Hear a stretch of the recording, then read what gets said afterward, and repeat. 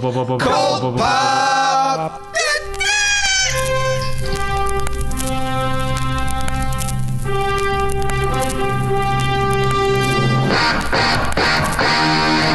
Oh, I got a live one here.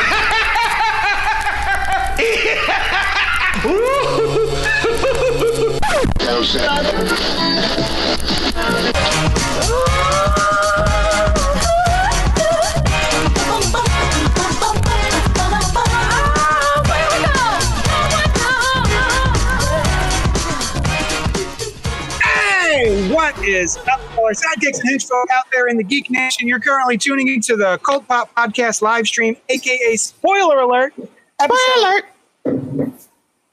755, where we will review the past week's comics as well as talk about some fun pop culture topics for your listening and viewing pleasure. I'm your host, Johnny Destructo of Johnny Destructo's Hero Complex, located at 4327 Main Street, Philadelphia, Pennsylvania. Super Rad Shop, which caters to nerdy and nerd-adjacent individuals of all shapes and sizes, except jerks. No jerks that out. This is the part in the script where Noel writes anything, and I will read it out loud. First hot take, all caps. Hot dogs and tacos are not sandwiches, despite both sharing definitive traits of the sandwich. Second hot take, all caps, exclamation point, Nightmare Before Christmas is more of a Christmas movie than a Halloween one. Fight me. Don't fight me. Fight Noel for writing that. What if we agree with it? Like, if we agree with that statement, Noel, do you want to be fought? No, I think that those are two different statements. Nightmare Before Christmas is a Christmas movie more than a Halloween one. Also, no matter how you respond to the previous sentence, fight me. Hot take number 3, fight Noel. Fight me. Yeah. Right.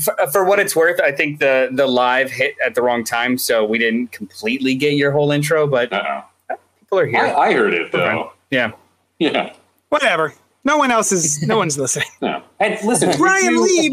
Hey, what's up? I wanted to wait on that Lieb, hot dog thing, but yes.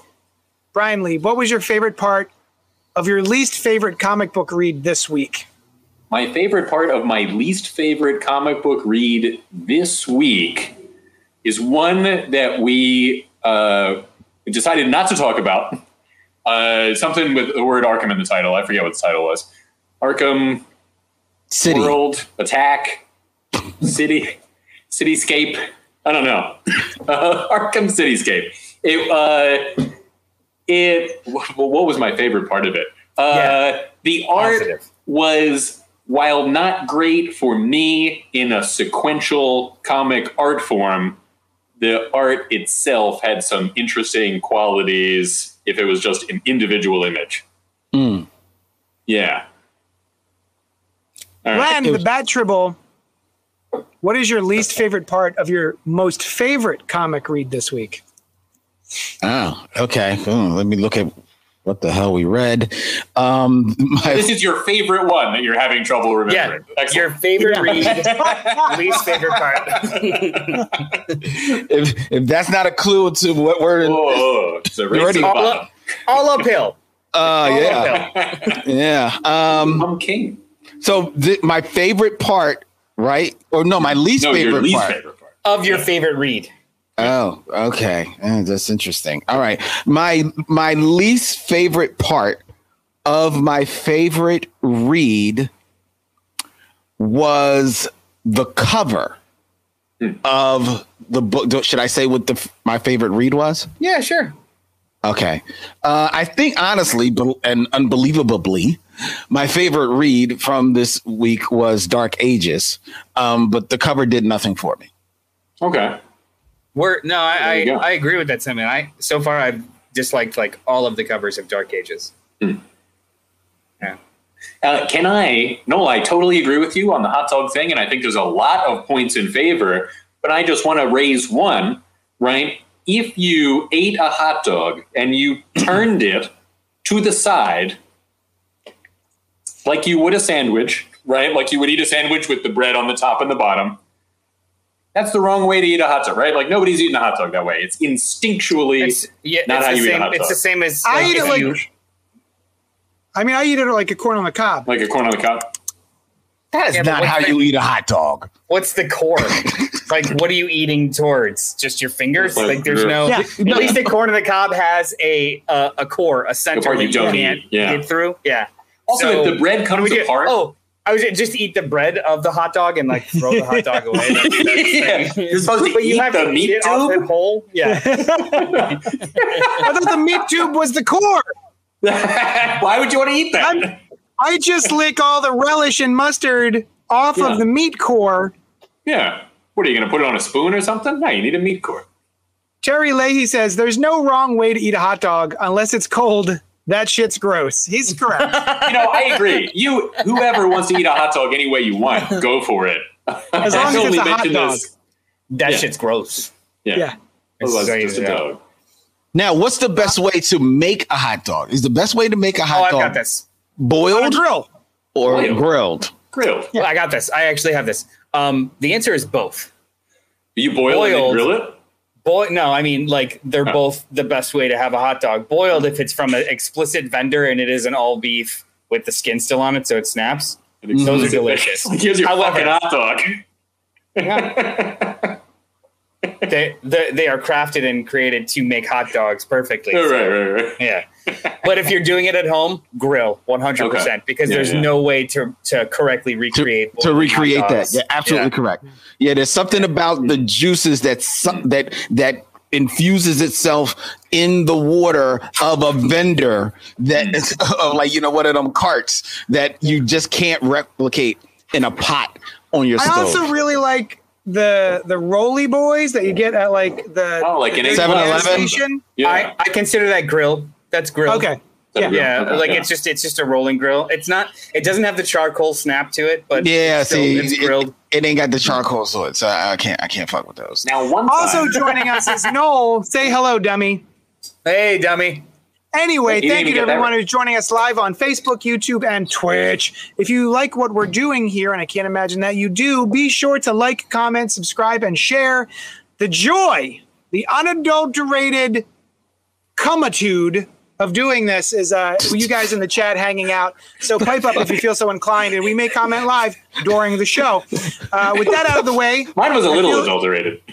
I should tell you, we've got letters. What the fuck is cumitude? That's what I want to know. I think it's what it sounds like. That's what I think. Wait, we have letters? We have letters? Oh, we got one and one and two and three of letters. All right, letters. Here's one. We have letters? From Yes, I'm back. Why the Last Man? Actually, it says why the Last Man. It took them 10 years to come up with this. It's been a few years since I've read Why, and I purposely avoided rereading it so I wouldn't constantly be comparing the two mediums. But this show is just bad. Is there one likable character on the show? Do we really need a ripped from the headline story for Beth? No spoilers if you haven't seen the episode, but honestly, I don't see the point. Heels on Stars and Ted Lasso on iTunes have been much more satisfying. Hell, even Superman and Lois was great. Okay, so who here, by show of hands, has watched Why the Last Man, at least the first 3 or 4 episodes? I saw the first one. Okay, so I'm the only one. Yeah. I watched the first 4, and I love it. I think it's great. I think it's a really good adaptation of the Brian K. Vaughan series. I think it's really, really good. I don't know what the rip from the headlines thing is for Beth yet. I haven't seen her since episode 1, so I'm not sure what's going on there. But I think this show is awesome. Me and Sushan, we're really excited about it. We were having trouble streaming because of my Roku or Fire Stick, whatever the hell the thing's called. And I actually went out and bought an Apple TV. Welcome. So that now we're watching. Now it goes real fast. It's working really well. Because we're having trouble streaming that particular show. Question. Now that you have an Apple TV, did they give you a free year of Apple TV Plus? I guess, because now I've got Apple TV Plus. use it and watch Ted Lasso. I mean, I will. The second season is fantastic. The first season was fantastic. Also, Foundation. I'm just saying it continues to be fantastic. Watch it so we can talk about it. Okay. Oh, I see. Okay. And what else does he say? Heels on Stars, never heard of. Ted Lasso is great. Stephen Amell's show After Arrow. He is a heel, which I believe in the pro wrestling world is a bad guy. Right. And it's a show that's based about heels. Well, I think it's centered on two heels, particularly in the wrestling world. Yeah. Does he have those sneakers with the wheelies, roller skates underneath? That's actually the those are heelies, and that's what the after show is called. So they have a live after show called Heelys. Zoom around and all the interviews have to go on while people are rolling around the room. I saw a guy with those once, right? Like in real life at the college I was attending at the time. And yeah, but he asked me to. He was like, push me. And then super fast. Whee! No, I just can't imagine walking 85. Around. I think he had actually built these himself, or they were like an earlier model, because they had these two big wheels on either side.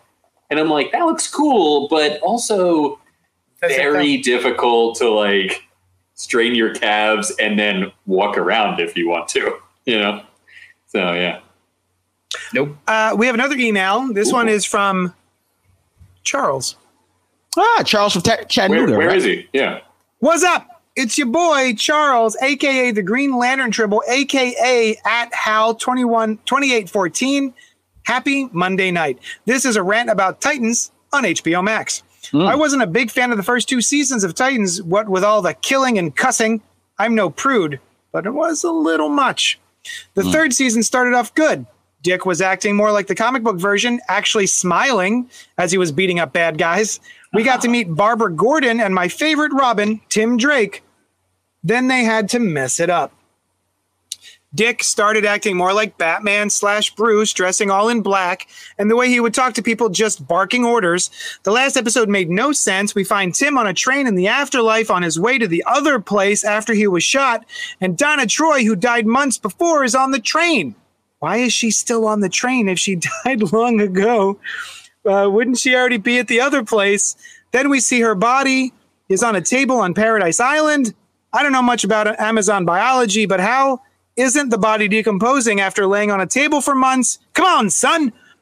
Later, Donna and Tim are picked up in a muscle car by Hank, a.k.a. Hawk, who died after Donna, but somehow has the lay of the land and how things work in the afterworld, and she doesn't. Come on, son. We see Donna and Tim make it. It's a whole bunch of spoilers, I should say. First off, Bruce won't kill himself because the Joker killed Robin, and he in turn killed the Joker, and Donna comes back to life, and that's the first place she goes just to time to save him. Come on, son. By the way, Len, what's up with the Black Tribbles? I missed y'all on Thursday nights. I'm out of here. Spoiler alert. Well, now I don't have to watch Titans. Thank you. You didn't have to before either. So man, it's just validation of my life. Yeah, further validation of my life choices is always welcome. Mm-hmm. Yeah. I gave up on Titans. Well, I will say this. He's right. The first two seasons were not that great. And I really wasn't. I was ready to give up on it. But then I had an epiphany. Ooh. And the epiphany was that I had to reconcile with myself that this Titans show on HBO Max is not my Titans. It's not supposed to be my Titans. They're supposed to be totally different. They're not supposed to be your Titans. They're supposed to be HBO Max's Titans, which is basically a R-rated CW DC show. That's exactly it. And that's exactly what it is. So with that being said, That's not my Dick Grayson. It certainly is not my Batman. And while some of the casting I do appreciate, like Anna Diop as Starfire, I appreciate her. The actress whose name I do not know, who they cast as Donna Troy, I enjoy her, and actually was delighted to see her come back in this episode. Which the points that he makes are a little puzzling, but it's the afterlife. So who am I to impose my thoughts of how the afterlife is supposed to go upon their depiction of the afterlife? So knowing that, and you know what they're doing with the whole Red Hood and Scarecrow, that story makes, totally is not the Red Hood story that you know from the comics, which I appreciate, because otherwise you would know all the beats.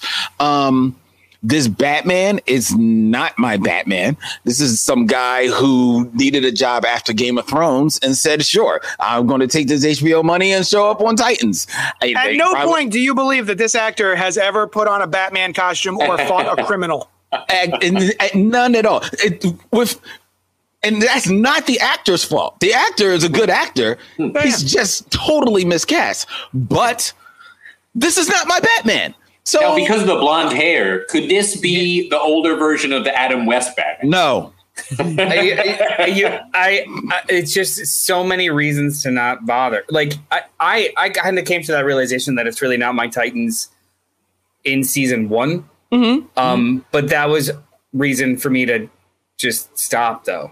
Like I wasn't enjoying what it was. Right. Not my relationship to it. Does that make sense? Like, no, I hear you. Nothing to do with, I would totally give up right now, except my best friend Calvin watches it. And so it gives us one thing that, of many things, but one thing we could talk about, and more to my delight, I can have him talk about, and I can just bitch about Adam. And we just have nice bitch sessions over some drinks. So that's absolutely perfect. That's the exact reason why I continued to read Scott Snyder's Justice League, because I was just having fun relaying it to JD and Brian, and both of them were like, "That sounds great. What's wrong with that?" It's like, it's not though. It's not in context. See, but here's the difference. The difference with that, is that you were reading Scott Snyder's Justice League, but we weren't. And correct me if I'm wrong. We weren't reviewing it for the show. So I have to imagine that you were paying for it. Oh, yeah. That's true. Titans, I'm really not paying for Titans, because I'm paying for HBO Max, which has a bunch of other stuff that I like. Yeah. If HBO Max, if Titans was on Peacock, I would never watch Titans. It gets your budget. It gets your money. Well, it got your money. Justice League got your money. Titans is not that account. But by that account, I pay for HBO Max too. I am paying for you to enjoy Titans, just like you're paying for me to enjoy, I don't know, some other shit that I watch on HBO Max. Well, I'm just letting you know, I wouldn't have paid for you to enjoy Justice League. It's true. Titans. Just like, shut up. Sorry. JD's not even listening to us. He's over there messing around with audio and stuff like that. He's all free because he doesn't have Kide now. Reminders, if you want to read a letter on the show, be sure to email us at coldpopco@gmail.com. Yeah. What Noel said. He's got it. Comics Block. It's time for that part of the show where we talk about the Comics Block. The first one's a Righteous Thirst for Vengeance #1 from Image Comics, written by Rick Remender. I always said Remender, but I never. Yeah, you would. It's Remender. I did. You're right. Do you remember? Do you remember?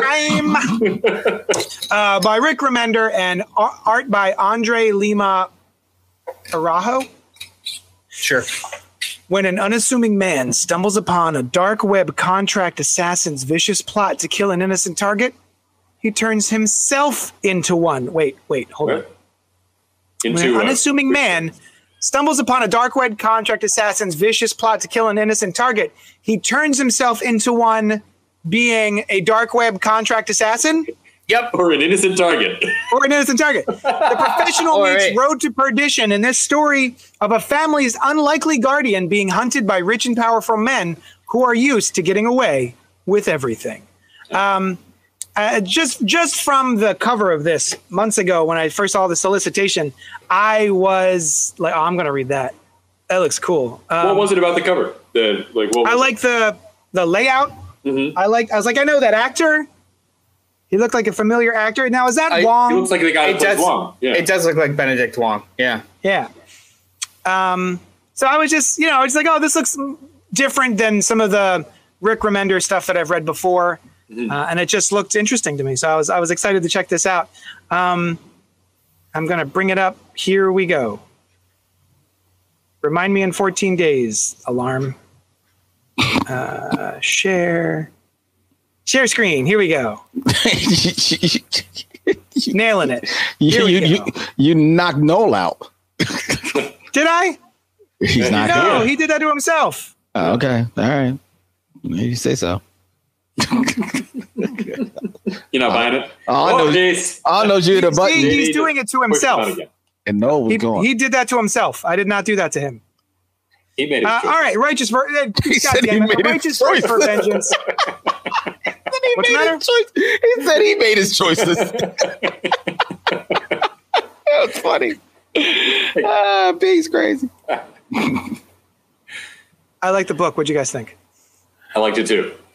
Tell me more, Brian. I will. And about this book to boot. I thought it was cool. It's certainly not the kind of thing that I would gravitate to on my own, but I had a similar feeling when I saw the cover. I was like, there's a cleanliness and a sort of 70s movie and indie kind of feel to the cover that I liked. And it's very easy to read. It's very pleasant to read.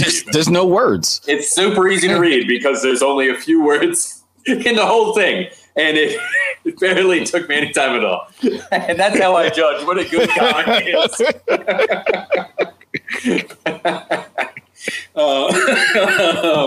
So I really like the art. The art has, it reminds me a little bit of Mobius, or maybe the line work is a little Frank Quitely. Not necessarily the structures of things, like facial structures, but I enjoyed that. And for a comic that has nothing out of this world happening, it was still something that I enjoyed reading. And the guy is this sympathetic guy. He's the wrong thing happens to him at every turn, and he still kind of is good. He's he soldiers on and tries to just still be nice and do good things. And then he kills a pigeon. He did kill that pigeon. Yeah, but no, put it out of its misery. Yeah, that he was did not kill a pigeon. Yeah, he released a pigeon. From this mortal coil. Yeah. And there was an interesting philosophical discussion there too, because he happens upon a young guy who is having that same quandary, and he's like, "Should I? The pigeon is injured." He's like, "Should I kill it? What if it would be better to let it just fade away? And what if I do it wrong and whatever?" And so he decides not to do it. And then this guy is about to not take action, and then he does, and he kills the pigeon. And whatever we think about the rightness of that, he thinks it's the right thing to do. And then he stumbles upon this murder scene, which he may or may not have been set up for. And I'm intrigued. I'm intrigued about what would happen next. It was such a light, a pleasantly light read through this. It just moved through it, Okay. One thing that bothered me was people just unsolicited being like, "You should get an umbrella." Do people do that in real life? Do you see someone in the rain without an umbrella and be like, "You should get an umbrella"?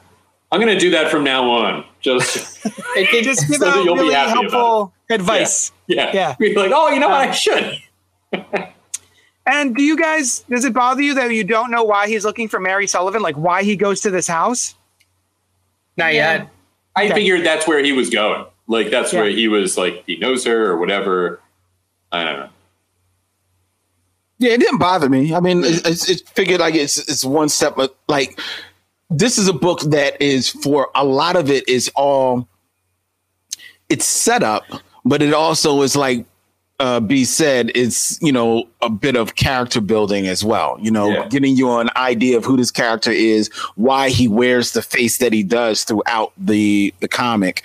I feel you on the Frank Quitely thing. I think with Frank Quitely, the difference is that Frank Quitely would have told this story in less panels than this guy. And that's neither right nor wrong. I feel like this was Remender trying to do like a Korean action type of movie. That's the vibe that I was getting from it, which is not necessarily a bad thing. There was a little bit of a appropriation of their storytelling techniques that was rubbing me the wrong way a little bit. But overall, I have to say that I was pleasantly engaged by the comic book, and I thought it was pretty cool. Again, I hate to be the you know, sound the alarm and say this all the time, but it's a book that I feel like would read so much better in a trade. But it was, this issue felt like a really great preview issue for the trade, A Righteous Thirst for Vengeance. But it's dope. I don't disagree with you. I do think that it ended well as an single issue, though. Mm-hmm. No, yeah, it did. Yeah. I agree with that too. Like this obviously, like, it left you wanting more, but it didn't feel just arbitrarily cut off like some stories that are better suited for trade does. Like it was a full 3-act kind of short play that ends on a cliffhanger. I was going back to what JD said about like just seeing the cover. Just seeing the cover for me, when I was in college, in my film classes, we were all obsessed with South Korean thrillers. Yeah, because it was everything from Park Chan-wook. It was Sympathy for Mr. Vengeance, Old Boy, Lady Vengeance, The Maiden, like all of these very intricate, well-paced, sparse movies that were disturbing in how almost confident and meticulous they were. Mm-hmm. And this is an excellent replication of that.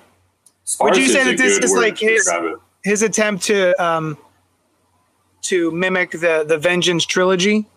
I think it's his attempt Vengeance in there. I think it's his attempt to mimic or at least homage the genre. Yeah. Because it is a sub genre I mean, is it popular? It's very hard for me to tell what's popular outside of my little. It's popular. Reality. It's popular. Like to movie buffs, like, it's very popular. Yes. To movie buffs, right? But you would like homaging this genre to movie buffs, sure, but you're not going to see it at the bin in Walmart. No, it's not. I'm not familiar with it. Why? For one thing, you never heard about the North Korean?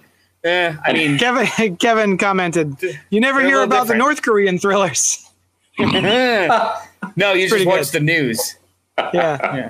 So one of the things when I first I was going through previews, I was ordering for my store, and I saw the cover, and I went, "Oh, I'm immediately ordering this." Just the cover alone, I went, "This looks interesting. I'm going to get at least one copy."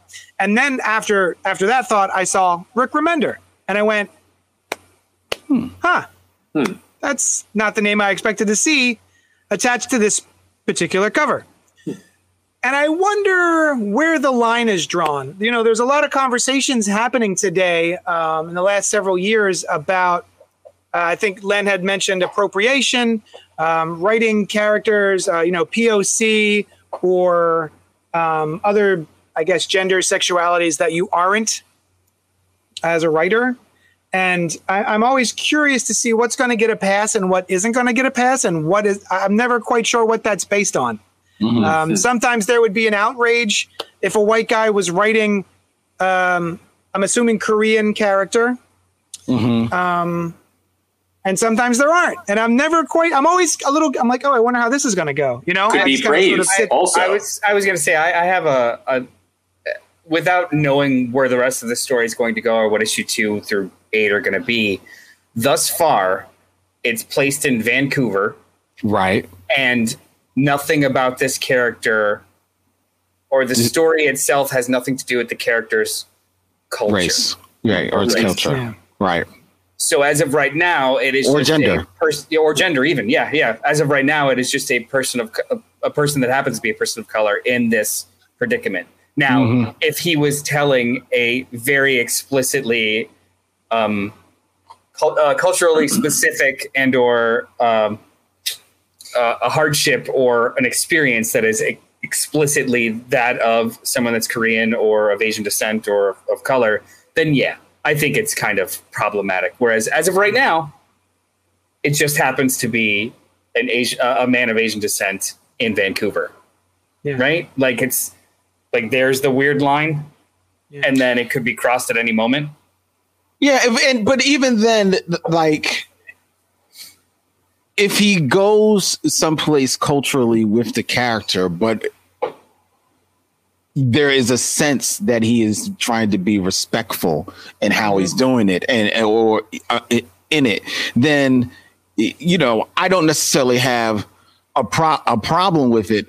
I brought it up mostly because it is so far afield from, like you said, JD, his norm. So I was like, okay, so where's he going? Where's he going here?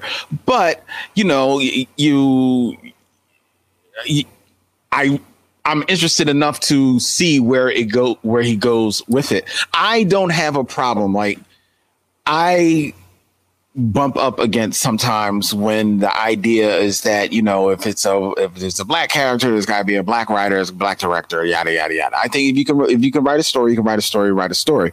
I think as long as you're respectful in how you're presenting the whatever characters you're drawing, then I think that is where the difference lies, because their history is littered with stories where there was no respect given to the characters if they were people outside of the writer's culture. So I'm fine, and I trust Remender.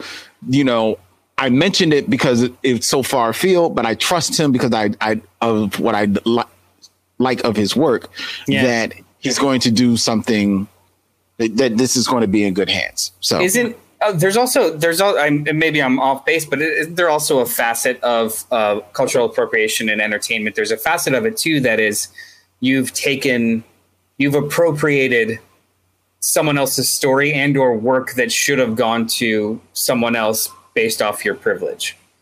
So him being as well established as he is in just this medium, is that worse or better? So is it more forgiving because he's already established he's not taking work or stories from someone else? Yeah. Well, I don't think he is. Yeah. That's what I'm saying. Like, it's almost because he's so well established, it's a little more of a pass because he's not taking someone's story. Well, right. It's like not taking somebody else's shot.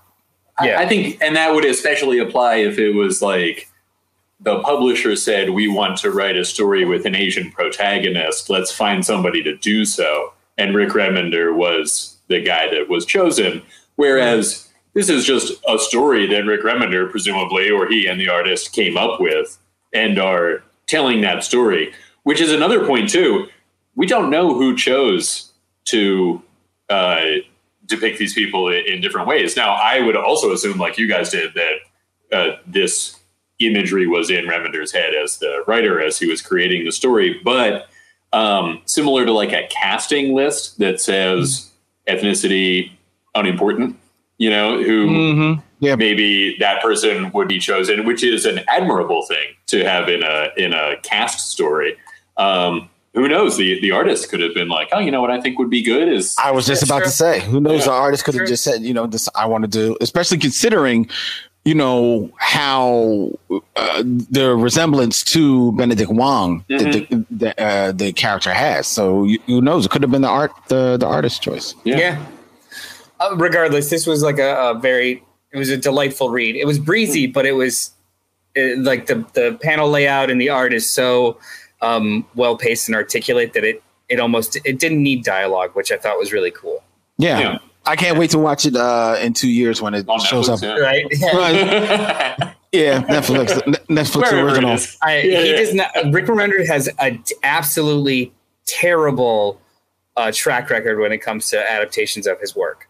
Just god awful. Yeah. What work has been so far that has actually made it to screen is The Last Days of American Crime, which was one of the worst things I saw last year. Wow! I forgot that even existed. Deadly Class, so awful. Deadly Class, very well received TV show that went nowhere past season 1 because no one watched it, even though like critics were all about it. He has been trying to get Fear Agent off the ground for over a decade. I think I'm surprised Fear Agent hasn't made it. The last bit of news was that the it would be expensive though. Seth Rogen, his production company, because they just did Invincible. That's his production company. Oh right. That's right. That's like the next bit of it. But and then he's doing and Preacher wasn't bad. Was that? Yeah, apparently it got better. 2 and 3. It got better. 2 and 3 were good. Yeah. And then I think he's writing the Tokyo Ghost script for. Oh, nice. You know what might be funny? Cary Fukunawa. If he actually knows Benedict Wong. Right. He was like, hey, I'm gonna put you in this. Maybe we can get it made into a movie or a show or something. Yeah. It was a fun book. Let's move on to. I'll tell you what. Amazing Spider-Man number 75, Marvel Comics. Zeb Wells is the writer. Patrick Gleason is the artist. Amazing Spider-Man is back to thrice monthly because this story is pure jet fuel. Blah, blah, blah. Ben Reilly has returned to New York City and has fully taken back the mantle of the Spider-Man. But what does it mean for Peter Parker? The greatest team of web writers has come together with the most epic arachnid artists ever assembled to bring you a spider story that will shake up Spider-Man's 59th years in ways you cannot predict, brah. Fuck you. Fuck. Jesus Christ. I'm sorry. I was so annoying about that because this is the most annoying piece of text I've read all week. This thing that the thing that the Diamond solicitation or the Marvel solicitation, I should say. Get the fuck out of here. Anyway, we are hot on the heels of a really, in my opinion, terrible wrap-up of The Amazing Spider-Man by Nick Spencer. I think it started off really strong, and boy, did they shit my bed at the end. They shit the bed, and that bed was mine, and I've been laying it ever since. It's very uncomfortable. That is your fault, really. I should change the sheets, to be honest. That was a week ago. Yeah. So I was very excited for this issue, number 75. Yeah. Because I despite originally kind of growing weary, as everyone did, of the Clone Saga in the 90s and how they sort of just fucking just wouldn't stop the Clone Saga. Since then, I have grown to appreciate Kane and Ben Reilly. Yeah. The two clones of Peter Parker. Just what they've done with those characters since the Clone Saga in the past 10, 15 years. So they've sort of wormed their way into my heart. And so I was really excited. I was like, oh, Ben Reilly's coming back. Oh, I'm on board with this, especially since this Nick Spencer thing is done. Not for me. So, yeah. I thought this was fun. If they ever collect that Nick Spencer run in like 2 large editions, you're going to get it. Though. Yeah, of course. Because I'm a Spidey guy. I mean, because he's a Spidey guy. Tomato. I'm contractually obligated to buy all the Spider-Man stuff. Right. There's not a month has not gone by since I was probably 12. Oh yeah, I guessed it. That I haven't bought like a Spider-Man comic book. But you don't have all the collected editions of everything that comes out, do you? Of course, no. No. I'm a poor person. Anywhoomst, this was fun. I think the back and forth between Peter and Ben is a little strange. I think Ben's situation is a little strange considering where we last saw him. but I'm fine with it because I'm just curious to see where this is going. I think I had a much better experience with this issue than I did last week's issue. That being said, F you, Marvel, for doing three amazing Spider-Mans a month. It's too much. Too much. And it's not the only Spider-Man title either. You know, there's other Spider-Man titles that come out. Stop it with the 3 monthly and the weekly shit, man. At least with last time they did that with Brand New Day, they canceled all the other Spider titles. There was no more Web. There was no more like Spectacular. Like they Peter took Parker. they got rid of all of them, and it was just Amazing Spider-Man. Yeah, this time you got to knock it off. All bets are off. Even as the Spidey guy, it's too much Spidey. So you guys, I think maybe Noel tuned in and out of the Nick Spencer run. I don't think you other guys even bothered with most of it. Just for the show. How do you feel about this issue with what they did to Peter and who's taken over the webs? So I did not have that feeling, as many people did, about the Clone Saga.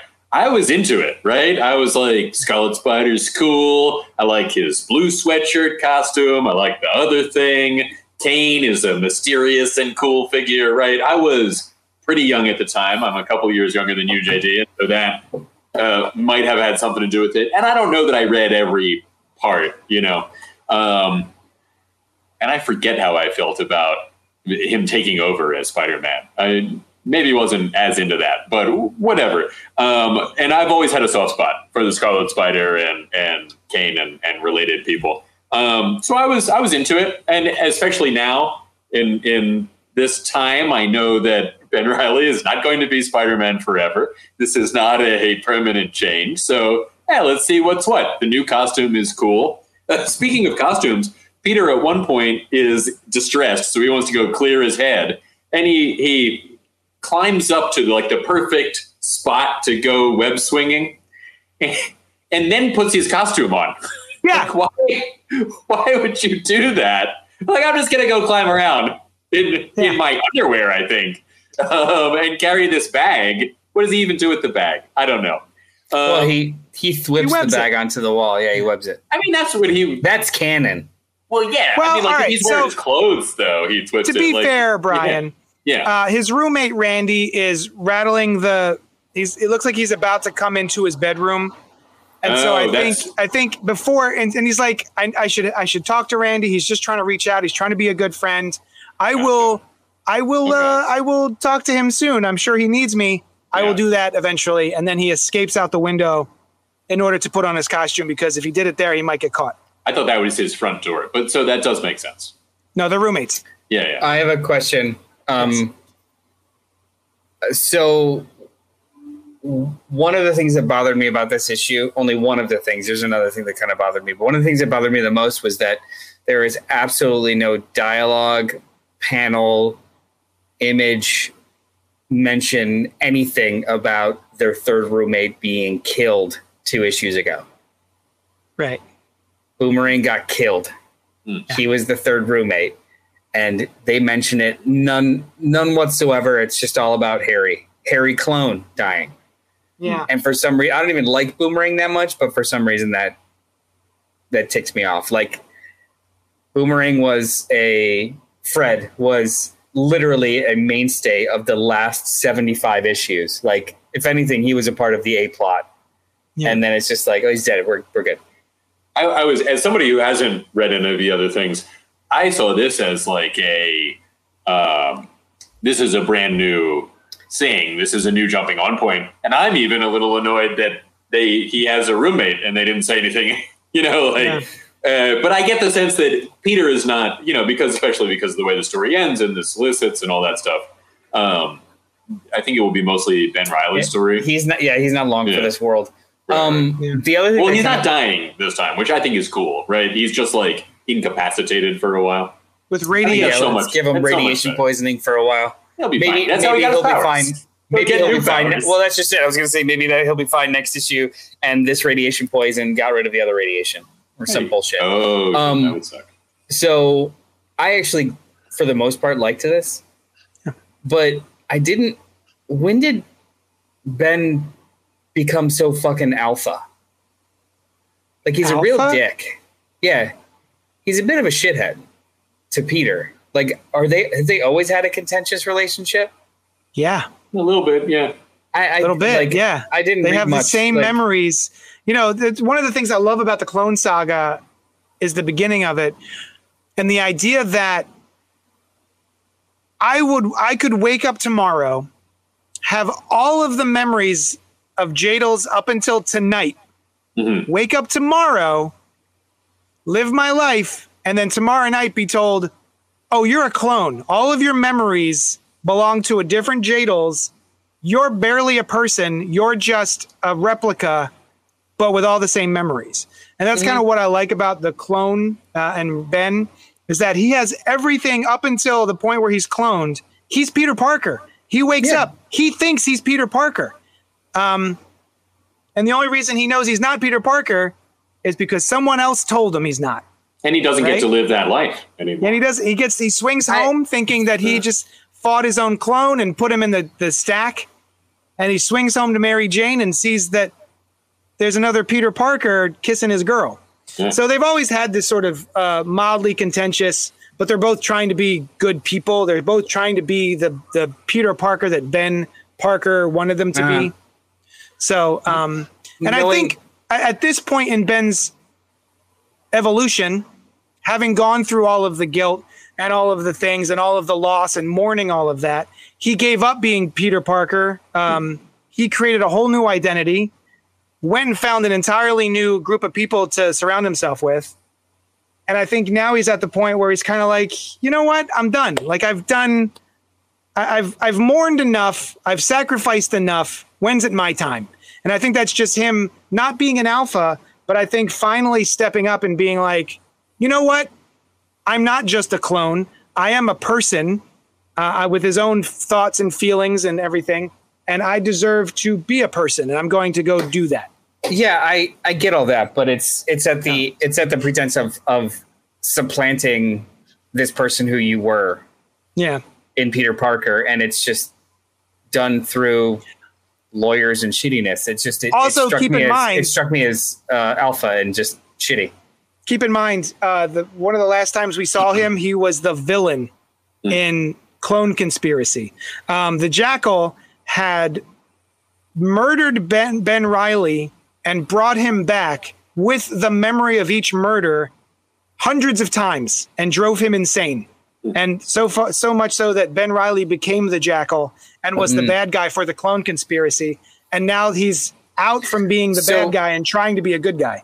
So are we starting this like stream of stories with the intention of him being an anti-hero, and then it'll just be redeemed or filled out? It could be the case. Could be. I don't know. Yeah. I don't think we've got enough so far to pin that.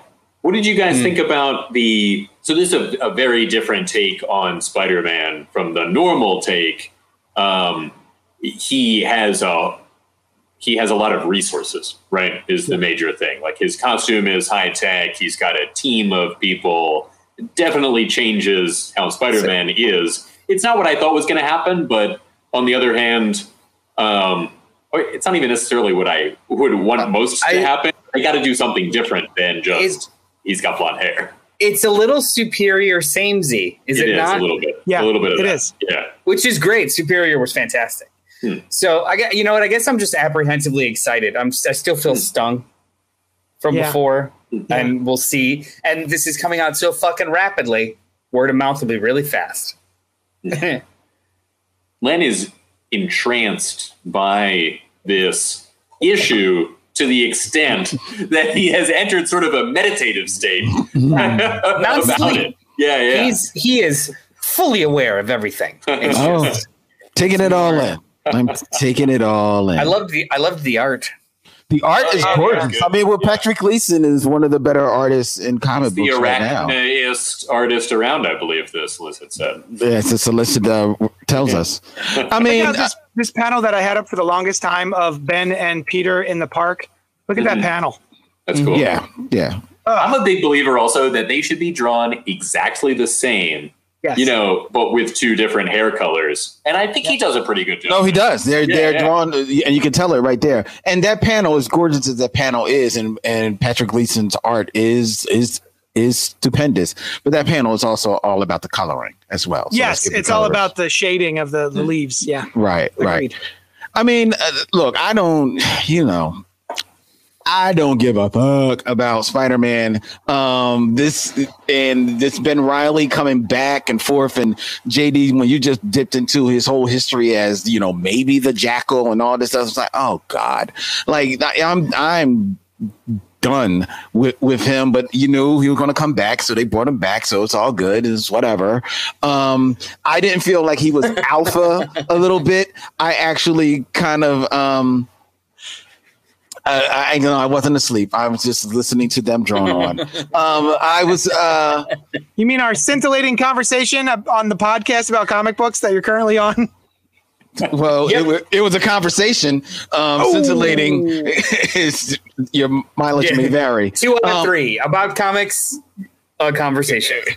But what I didn't read him as alpha. What I read him as a little bit of the road not chosen, because Peter Parker, for, you know, maybe if Peter Parker would maybe would grow a pair, he could maybe get his ish together a little bit and be a little bit more Benish. So that didn't bother me so much. I mean, actually, I went away from this comic book with Peter just coming off as such a mope.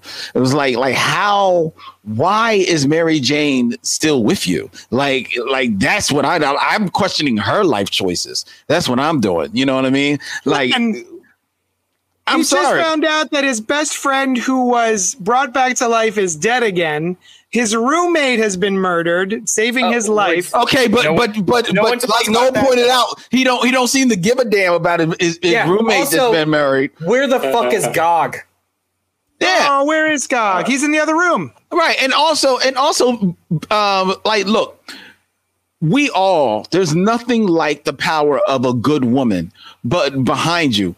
But Peter Parker's life has been so up and down. Like, I mean, Mary Jane would be like, you know what, dog? Holla at me when you get your ish together for 5 straight years. She knows that's not happening. She knows that's not going to happen. Dude was rich and now is back living with two roommates. Like, get the hell out of here. Like, get the fuck out of here. That was one of my favorite lines in the whole book, though. He's just like, I was a terrible businessman. Yeah. I mean, has to be, right? Like, why is he not wealthy? This is the Marvel Universe. He's a super scientist, basically. I do appreciate. So Kevin had mentioned y'all are selling the book for me, but 3 times a month is it worth it? No. I will mention, according to the back matter of this, this whole 3 times a month, the Beyond era, is only going to last for 6 months. So that's 18 still issues. I'm just saying it's only 3 times a month for 6 months, so it's just a rapid, and then it'll go to story. 4 times a month, and then it'll be daily, mailed to your house, whether in you your want brain. it or not. Yeah. Here's why it's not worth it. It's not worth it because, one, they didn't. I don't care what they gonna try and sell you a bill of goods when they say it. They didn't start this off that long ago, as far as giving the creative team, you know, enough lead time so that they can be consistent on this, which means that Patrick Gleason, as much as we love him on this art, he's only doing 2 issues.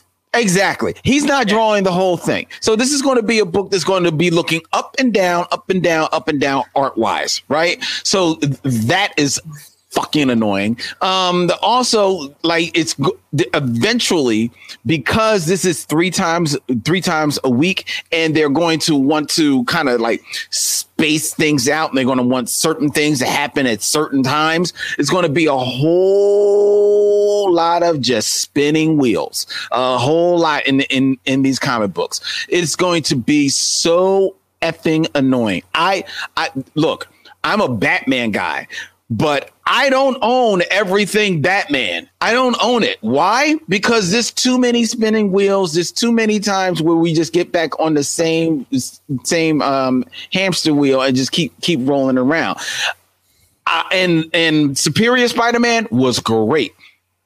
Since then, it's been like the 75 issues of Nick Spencer drudgery, and now it's a return to member berries of the Clone War. I'll see y'all next Christmas. Fuck you. Well, we can talk about it. the little button was perfect. Yeah, fuck you. I will say, so they did this. They're doing this. It's not supposed to be Patrick Gleason the whole time. It's supposed to. They're doing it like they did 52, where it's 4 writers and like 4 main artists. And then, it's 4 writers too? Oh God. Yeah, it's Zeb Wells. It's Clay like Ziegler, Brand New Day, which was very successful. Yeah. Same thing. So like Patrick Gleason is only doing like 2 sequential or 2 issues in a row, and then Sarah Pichelli picks up for him, who's also fantastic for like an issue or 2. And so like they have a Murderer's Row lined up. That doesn't mean it's going to be consistent. That doesn't mean it's going to feel like a piece, but it's in regards to them putting the manpower towards it. They're going to try. It won't be like the promise of Ryan Otley monthly, but then it's a bi-monthly book and he only draws every 5th issue. Like it won't be that bad. Speaking of the art, you can see the web shooters here, which is not something that artists for Spider-Man usually do. But you can see like the exit point for the webs, which is pretty cool. There was 4,000 covers for this book, and this one was my favorite. It's cool. Yeah. Art Adams is going to be doing a lot of the covers. Yeah. Oh, that's cool. If you if you found out you were a clone of yourself, I think it could be right. Like everybody wins, right? One guy gets to not be the clone, and the other guy gets to like have a whole fresh start on everything, right? They can just do whatever they like. Yeah. I mean, if I was the other, maybe I'd be upset that I didn't have my wife anymore. Yeah, I guess. If I woke up tomorrow and child, there was another JD hugging my baby and kissing my wife. Oh, you wouldn't be into that. Okay, I wouldn't feel so much freedom, so much as all right. Well, you got so much is taken away. I mean, or maybe you could enter into a 3-way relationship with the wife and the clone. Oh, I bet she'd like that, actually. I think I would get along pretty well with my clone, and I hope that you guys would too. No, probably not. If there's one thing I know my wife would want more of, it's me. You. The other, Boy, she's like, oh man, I sure wish I could have married 2 of you. Yeah, it's like I sure wish I could have had that conversation twice. I sure wish there were 2 of you that don't pick up your socks. but the same amount of socks total, because he's not going to buy in a whole bunch of new socks or anything. Hey, well, I honey, mean, they're being used twice as fast. Well, that's true. Now that's true. Yeah. Well, I mean, those are not bad points. But don't worry, you're still a real person. You know what I mean? You're just not like the other people. Wrong per se. Right. I mean, that's for your lives. Yes. But you're still a real person. Don't worry about that. You're just not the kind of person that everyone else before you ever was. But it bothers me when people are like, oh, he's a clone. He's not a real person. Hey, he's a real person. Yeah. No, he's not. Let's go. DC Horror presents Soul Plumber #1 from DC Comics. Marcus Parks and Henry Zabrowski and Ben Kissel on writing duties, with John McCrae as the artist. From the creators of The Last Podcast on the Left, exorcism just got a whole lot easier. After attending a seminar hosted in a hotel conference room by a mysterious group called the Soul Plumbers, Edgar Wiggins, disgraced former seminary school student, discovers what he thinks is the secret to delivering souls from the thrall of Satan. But after stealing the blueprints and building the machine himself out of whatever he can afford from his salary as a gas station attendant, Edgar misses the demon and instead pulls out an interdimensional alien with dire consequences for all of mankind. Oh, interesting. That was one of my only issues with this book. Was what happens at the end. It's another case of where, or what I didn't see at the end, I should say. Another case of where the solicit gives you more information. But what do you guys think about it? I didn't read it. Oh, yes. Neither did I. I didn't know it was John McCrae art until I read the solicitation, to be honest with you. Oh, JD, don't feel bad. Oh. Well, there you go. Anyway, so Noel, what do you think? This was a big deal for two reasons. This is the first of DC's new horror imprint that isn't attached to like Joe Hill and stuff. It's DC Horror Presents. And the other reason why this was being sought after is because it's a very popular podcast, The Last House on the Left. I'm not very familiar with it. But so I guess it's a true crime podcast. No. Okay. The writers of this run a very popular podcast. I gotcha. And people have been calling the shop asking for it, and it was a very popular. So it's like, we should read this. It's fine. It's very overwrought. It's very plot heavy. The art is aggressive caricature, which works for most of the book. Little scumbag-esque. But it's well done, but it's not pleasant at all to look at by design, which makes it hard to be like, oh, this is great. I mean, it's sometimes when people looking like shit. Yeah, they execute that very well, and I'm like, well, you did a great job. I didn't enjoy this. Yeah, sorry, or whatever. You captured the reality so well that I don't want to be a part of this. Right. The first chunk of the book, I felt like a slog to read about this former seminary student. His pious righteousness was just very annoying to read. But then when it got dark, introducing like the actual like seminar, I started to kind of dig it. Like when he thought it was the right thing to do to kidnap the homeless person. I'm like, this is going to get real gross. I think I'm in now. Like it took a little while. But I don't know if I would recommend it to many people. Like it's a very specific kind of like gutter trash style of horror, like an 80s exploitation film, which is very specific to, I haven't seen too many, if any of those. So I'm not. JD, jump in. Like street trash. Is anyone even listening? I see them there. They're there. Hey, JD. They just didn't read the book. There it is. Jump in. Like what would you want me to? I know, but I said references to like trashy 80s horror movies, like Street Trash or The Stuff, or I've never even heard of these movies. It's that style of aesthetic.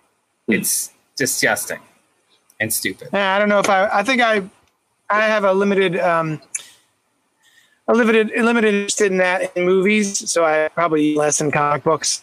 This does not look like something that interests me at all. It looks very much like some of the Garth Ennis stuff that stopped speaking to me because it seemed like he was trying to out-edgelord himself every month in The Boys. And John McCrae is a longtime collaborator with Garth Ennis. Yeah. So, this doesn't look like something I care about particularly. You're not wrong. It's a little overwritten. It's very edgelordy. There does come a point in the third act where it gets a little interesting, like interesting enough to give the second issue a shot. But if it ends up being more of the same, then it's like, okay, not my bag. I know that it is. People are interested in it because of the writing team, because of the last podcast on the left. And I'm sorry, I was distracted by reporting someone for hate speech. Oh, yes. Lars Craig says, I didn't like the art. The guy with no nose was a bit disturbing, but it was interesting. So I'll tell you, Noel, this seems like something you would pick up the second issue of. No, I not really pick up the second issue so much as it ends in an interesting enough way to give the second issue a chance if you're on the fence. Sure.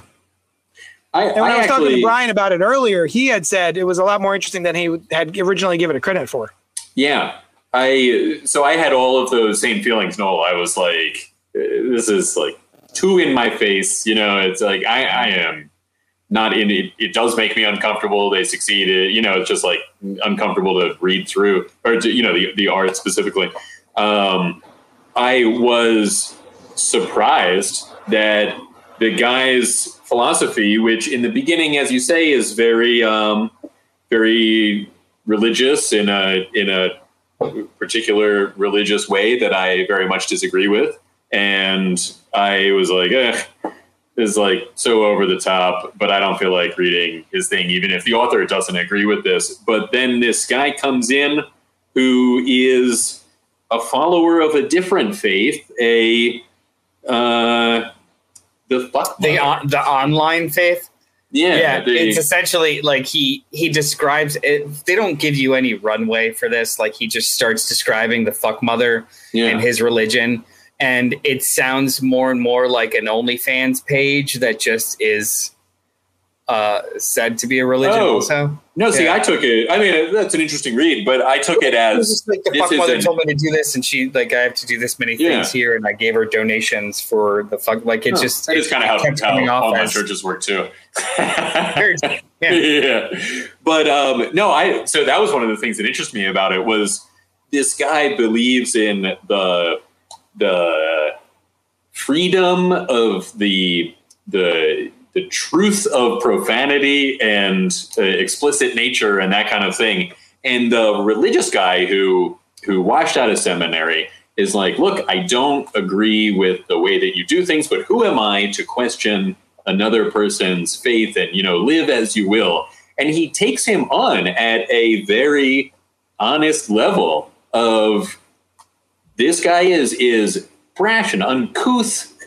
And yet he perceives this other guy as having some sort of following some sort of truth, and he respects that truth. I thought that was a very interesting twist for this character, right? I liked the art style of the guy. So there's like a televangelist kind of faith healer sort of guy. That guy. And I like the way that they render his suit, which is full of crosses, which are also kind of look like holes into the background, this light kind of thing. And I thought that was a very interesting artistic choice, like the hollowness of this guy's performance. He has this plans to this machine, which will pull out, as we see now, these demons, but he is faking it. But then the guy, the like washed up, the art reminds me of like a darker adult Mad Magazine is what this art reminds me of. And so this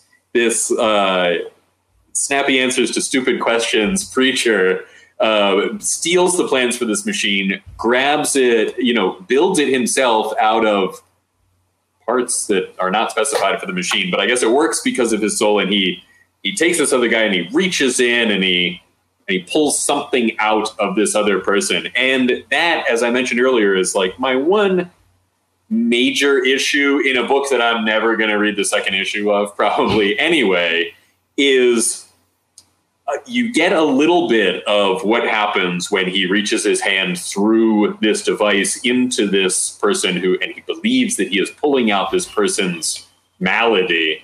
You see, the thing that he pulls out looks almost cute because of the eyes. And whereas I'm sure that they want me to be like, ooh, I wonder what happens next issue, I don't wonder anywhere near enough to pick up the next issue. But I would like to see I think that next moment sets a lot of tone for the whole story. And I think that next moment is something I would like to have in the first issue. I kind of think you're bearing the lead. The page before this is what's more interesting when they turn he gets into work and he sees essentially different dimensions through it before finding something that looks nefarious enough to pull. Well, that's the thing is that like, this is a very interesting part of, comparatively interesting part of this story. And the thing that happens right after that will really set the tone for this 6-issue miniseries. Yeah. And so, we see these kind of abstract things or a popcorn with a face. And I just think pacing wise, I would have liked to see what that next thing is. So I get a sense of what 2 through 6 are going to be. Yeah. Well, I looked at the title of the book and then looked at the cover and I said, well, this is not what I expected, because I was totally expecting, Soul Plumber. I figured, Dolomite made a porno, but no, that's not what it was. So I didn't read it. But you would have read the other one, right? Like if it was a Dolomite porno comic, I would have been all over it. Sweet. Absolutely. Anyway. All right. Well, maybe next week. Dark Ages number 2 from Marvel Comics, written by Tom Taylor with art by Ivan Coelho. It has been years since the age of technology ended in a single moment, like a switch been flicked to off for our entire planet. Now Earth's heroes attempt to bring humanity together in the darkness. X-Men and Avengers, vigilantes and villains all work together to create something better. But something darker than the night is descending on the world. Our post-apocalyptic world is about to face apocalypse.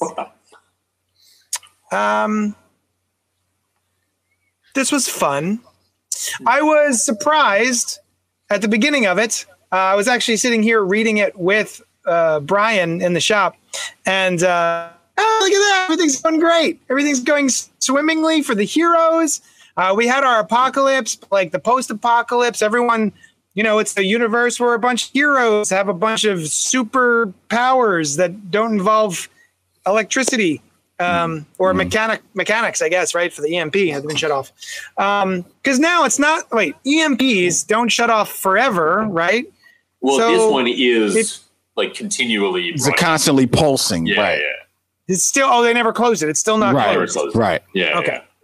Yeah. But either way, the fact that our heroes all banded together and our villains banded together and they were able to make something better out of it, I was like, oh, that's kind of cool.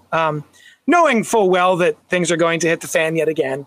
And wherein I didn't like the cliffhanger for the last issue, I like the cliffhanger for this issue much, much better. There was some nice surprises in here. One surprise, we'll go with one surprise here on the very first page. And I said, that's surprising that basically you've got Taskmaster and Hawkeye are squaring off, right? There's Hawkeye and there's the Taskmaster, and they're both very good shots. And they're gonna square off in a minute, and then we're gonna see the aftermath.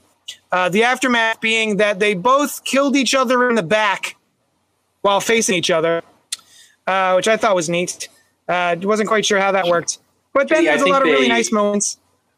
I think they did like one of those duels where you walk facing away from each other and then just behind the back and stab each other and kill each other in each other's backs because they know turn that around in surprise and fall towards each other. Yes. They didn't expect that the other one would get them in their own back. Yeah. Yeah. That aside, I thought it was very, very fun. It's not my favorite Tom Taylor. Not what I come to expect from Tom Taylor. Usually I'm like, man, I can't wait for the next issue. Oh, I'm so excited. And this is like, oh, this is fun. I'm enjoying it. Another artist interesting thing that happened was we've got this Spider-Girl, Spider-Man's daughter, who has web shooters on the front. But then the web is coming out of her knuckles for some reason. But yeah, anyway, other than those strange little artistic decisions, there is a very large thing on the top, right? Mm-hmm. Like maybe the thing that we're looking at the bottom is not the web shooter, but the web cartridge. Why in the world would you design a web shooter to come out the top of your wrist? Answer me this. Is that motion in order to grab it, as opposed to why would I do that? Why would you do it specifically, Brian?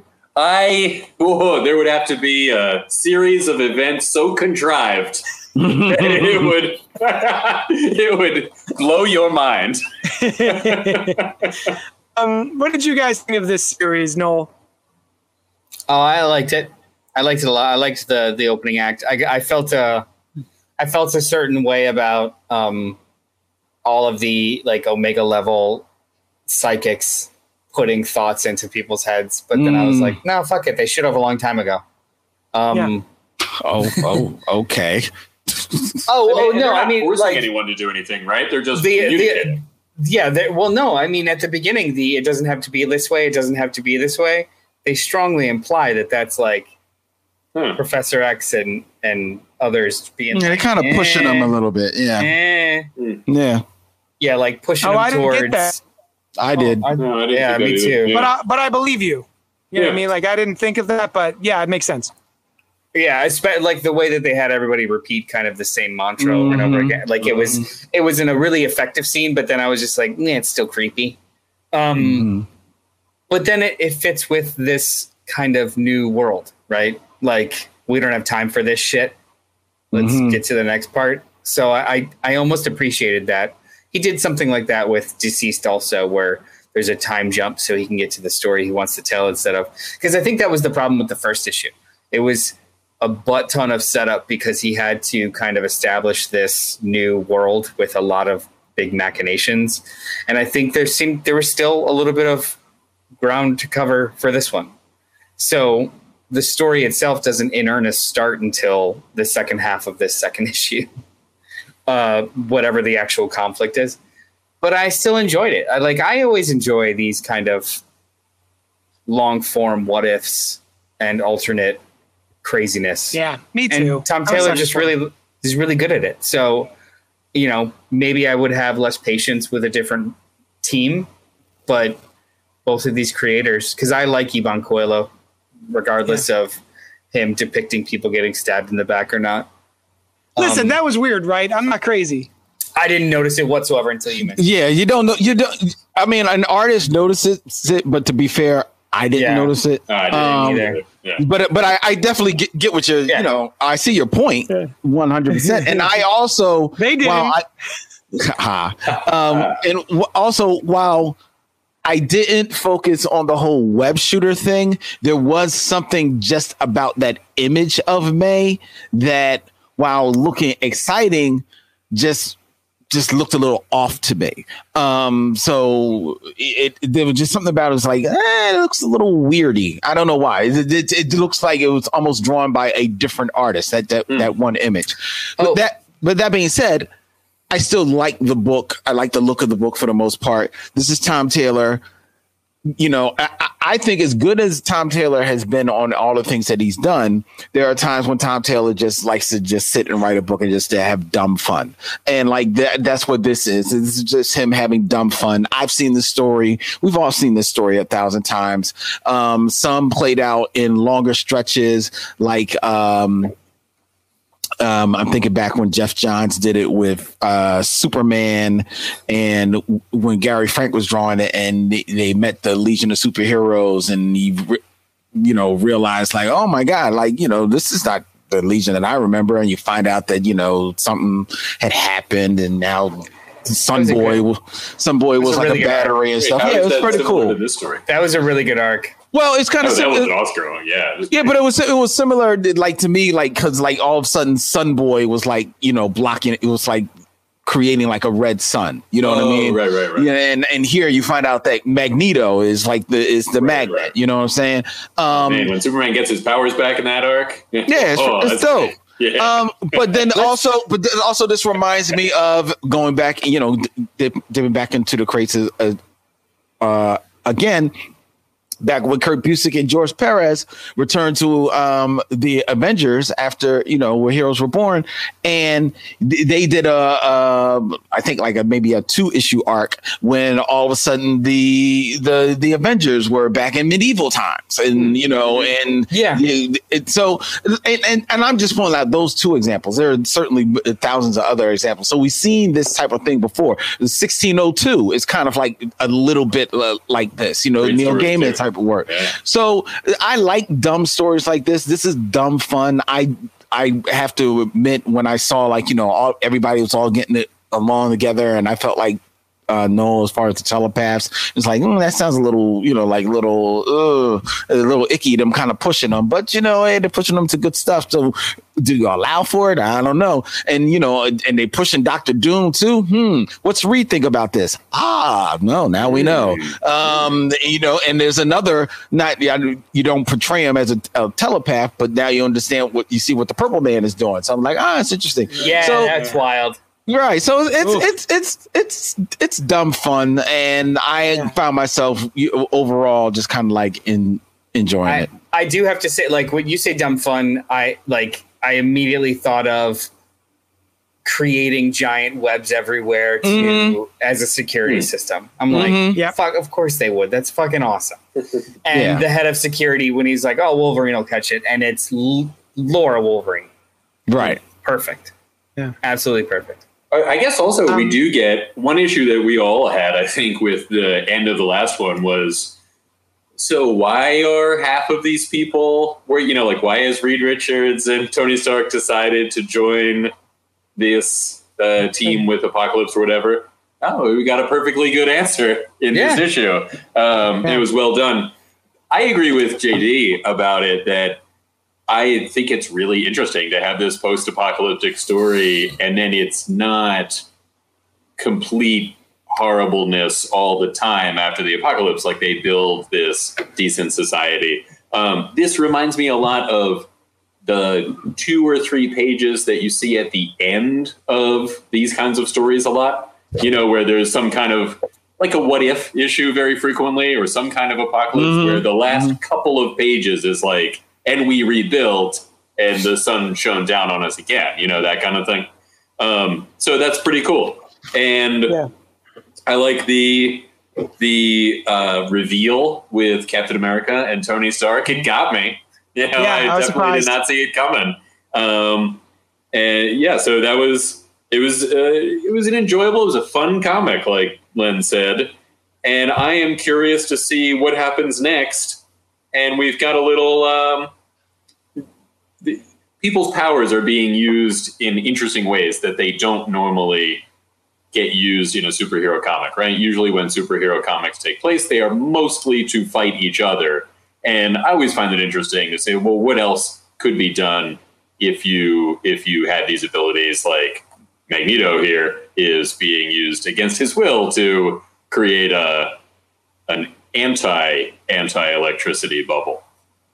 So anyway, it's interesting. It's cool. Yeah. I liked it. Good shit. Yeah. Let's see. Hal says, Len didn't answer my question about the Black Tribbles. That's true. I noticed that too, Len. He didn't. He just said he missed us. He said he missed us. He said, what are you up to? We chat. Right. No.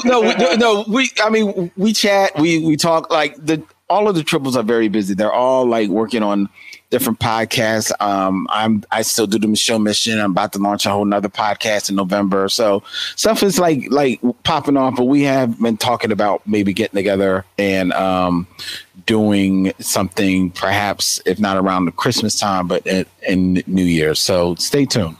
We'll let you know what's happening. Nice. Do you guys ever talk about any ways to donate to this show, the Cult Pop Podcast? Spoiler alert! When you're just does it ever come up in conversation? Are you segueing? Yeah. No, it happened.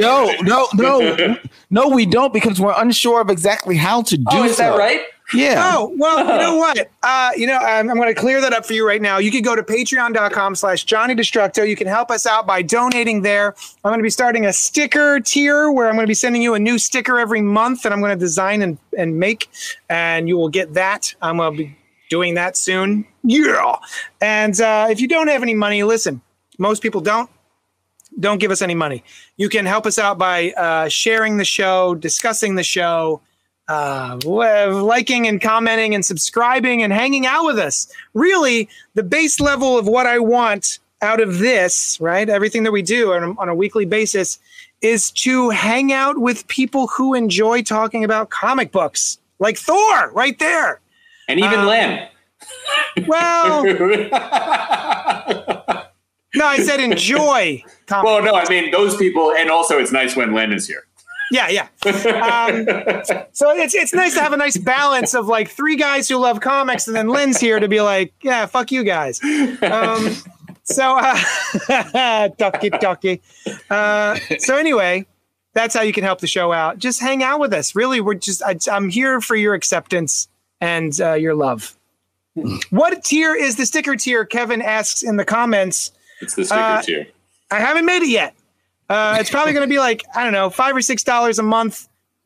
And then I'll send you a free sticker every month. That's it.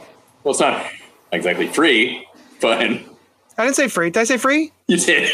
I will send you a sticker that you paid $5 for every month. You piece of shit. Not you, Kevin. Kevin's not a piece of shit. Kevin's great. Brian is a piece of shit.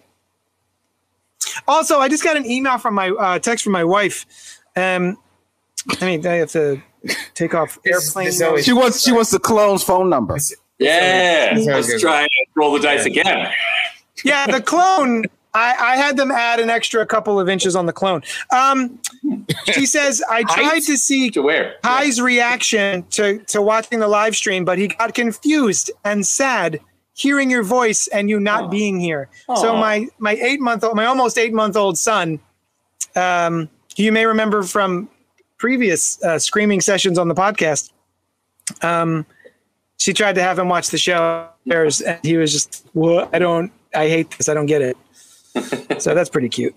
Just like most people watching the show. So I was gonna say, I feel like that tracks. Yeah. I miss being in the same room with you guys. I don't get it. Oh, I do. Yeah. I do. Especially now that I feel like the four of us could be in a room together. I don't know how to make that happen physically and still have the show work on YouTube. Well, with multiple, I would have to have like multiple cameras and all sorts of stuff. I think you do know actually. Yeah, I'd have to buy multiple cameras and get someone to activate them. I don't use cameras. The cameras. I don't use cameras. I use tablets. Ah. Oh. Interesting. Len, let's talk. Let's talk after the show. Yeah. All right. The Me You Love in the Dark, number 3 from Image Comics, written by Scotty Young with art by Jorge Corona. Ro becomes even more intimate with whoever or whatever is haunting the old house as she finds the spark of inspiration for her most personal paintings yet. So this is issue 3 of a sort of spooky-ish kind of, it's not a horror book yet, right? Like it's got some horrific imagery. I hope it doesn't become one at all. But some body horror, like there's the images are kind of gross, but overall so far it's a love story. Yeah. So basically we've got Ro in issues 1 and 2 has moved into this new house. She's a pretty successful artist, but has hit a roadblock and is not able to create. So she buys this house and she's going to try all sorts of methods to get her juices flowing artistically. And she finds out that the house is haunted by something. She asks if he's a ghost and he's like, well, you could call me a ghost if you want. And then she develops this relationship. So when we read the first issue several weeks ago, I think most of us were like, kind of hope that the ghost is cool. Because it's rare that you see that, right? Every time you've got this big spooky house, the ghosts always are assholes. And this one's just kind of like, sup, how you doing? Doing some paintings, huh? So he sort of befriends her. Now, in issue 2, I did think that her acceptance of this being existing and chatting with her, very quick. She got into it real quick.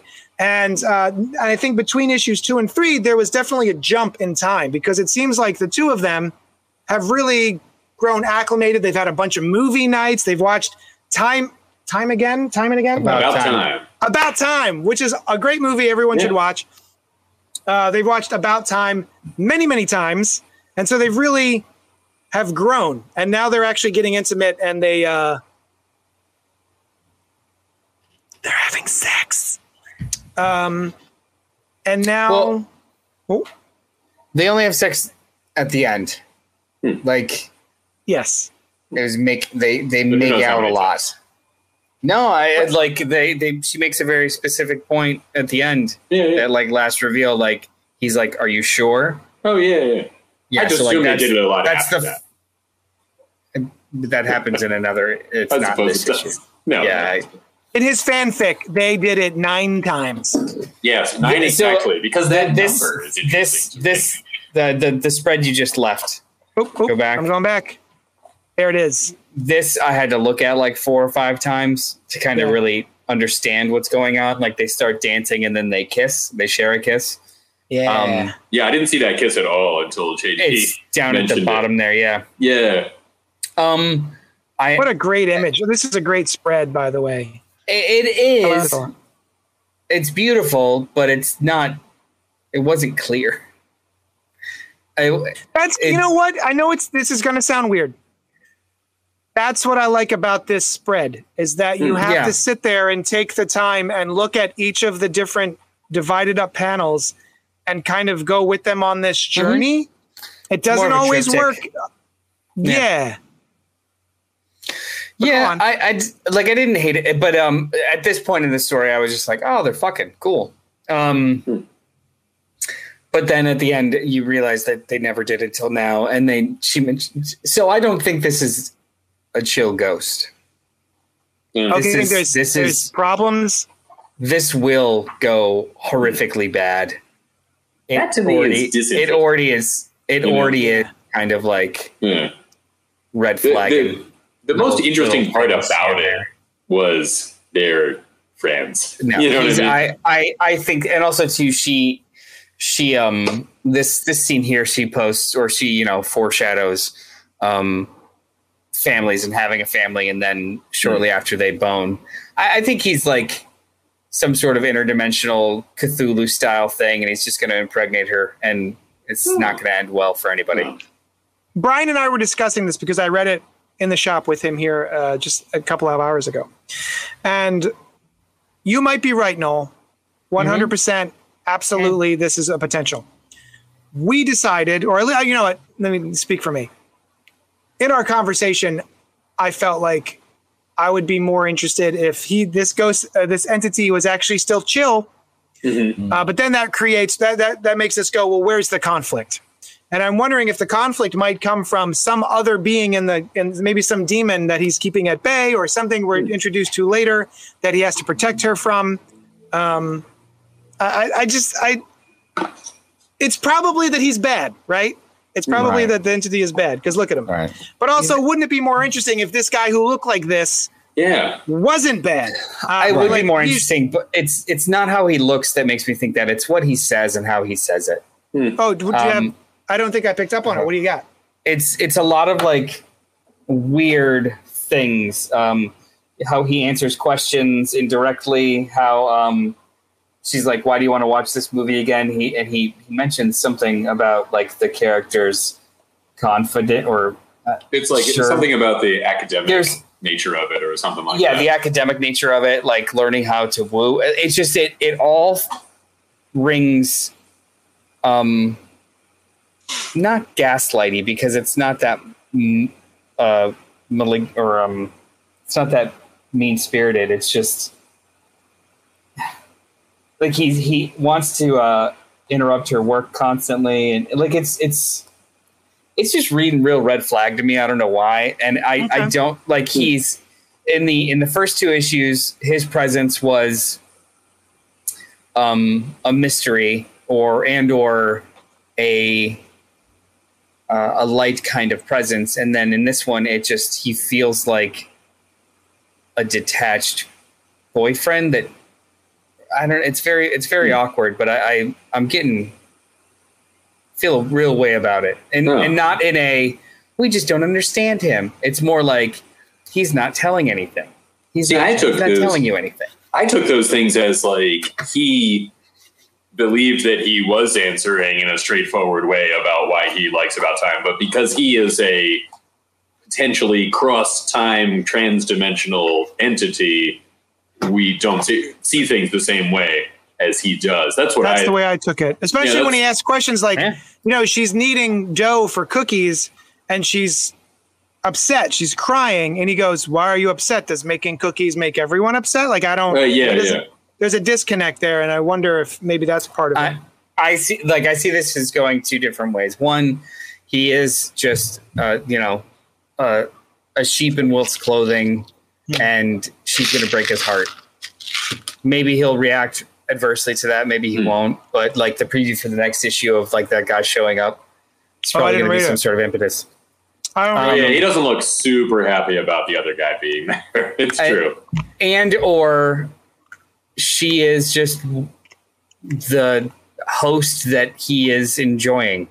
Like, I don't like this scene too of like, I could bring anything to you from anywhere. It just seeds the idea of you're never leaving. Right. Ever. It's true. Yeah. Why would you leave? I can bring you anything. Yeah. And she'll need to go back, to do her whole reason for being there is to do art, to go do a show. So she will want to leave at some point. Is hilarious, Mars Comics. Maybe he wants to leave his wife. Maybe he has a wife, says Mars I Comics. also thought that this would be wonderful if it really was just a straightforward romance. I do not think that that's what's going to happen. They're seeding too many like potential conflicts for tragedy. And now I'm starting to think like, hey, we started watching a quirky romantic comedy. Now it's actually it's the first two acts of a thriller.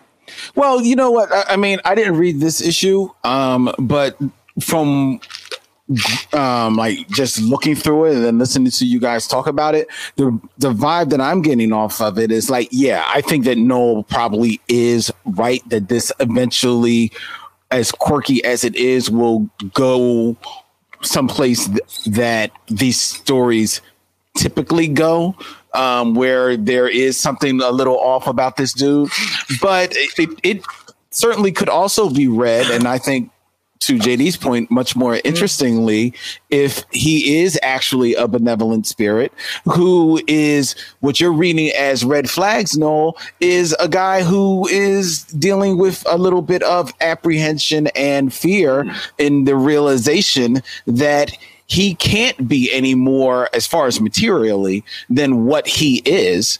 And now he is faced with the prospect of this person who he is developing some feelings for, leaving him, or also being, perhaps,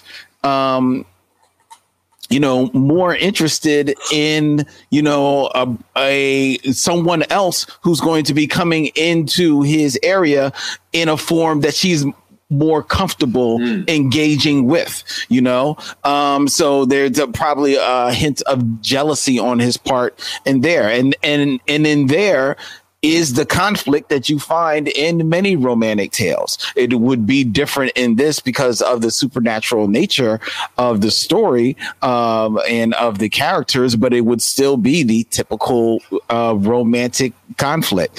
So it's kind of cool. Regardless of whichever of us has the beat on the story, it's fascinating to read. Yes, it is. I love the conversation we're having. Yeah. Yeah, and I'll be honest, the main reason why I didn't read this is because after reading the first ones, me, I like this comic, and I'm just waiting for the trade. I think we're going to end up talking about all the issues. I think that would be fun to do.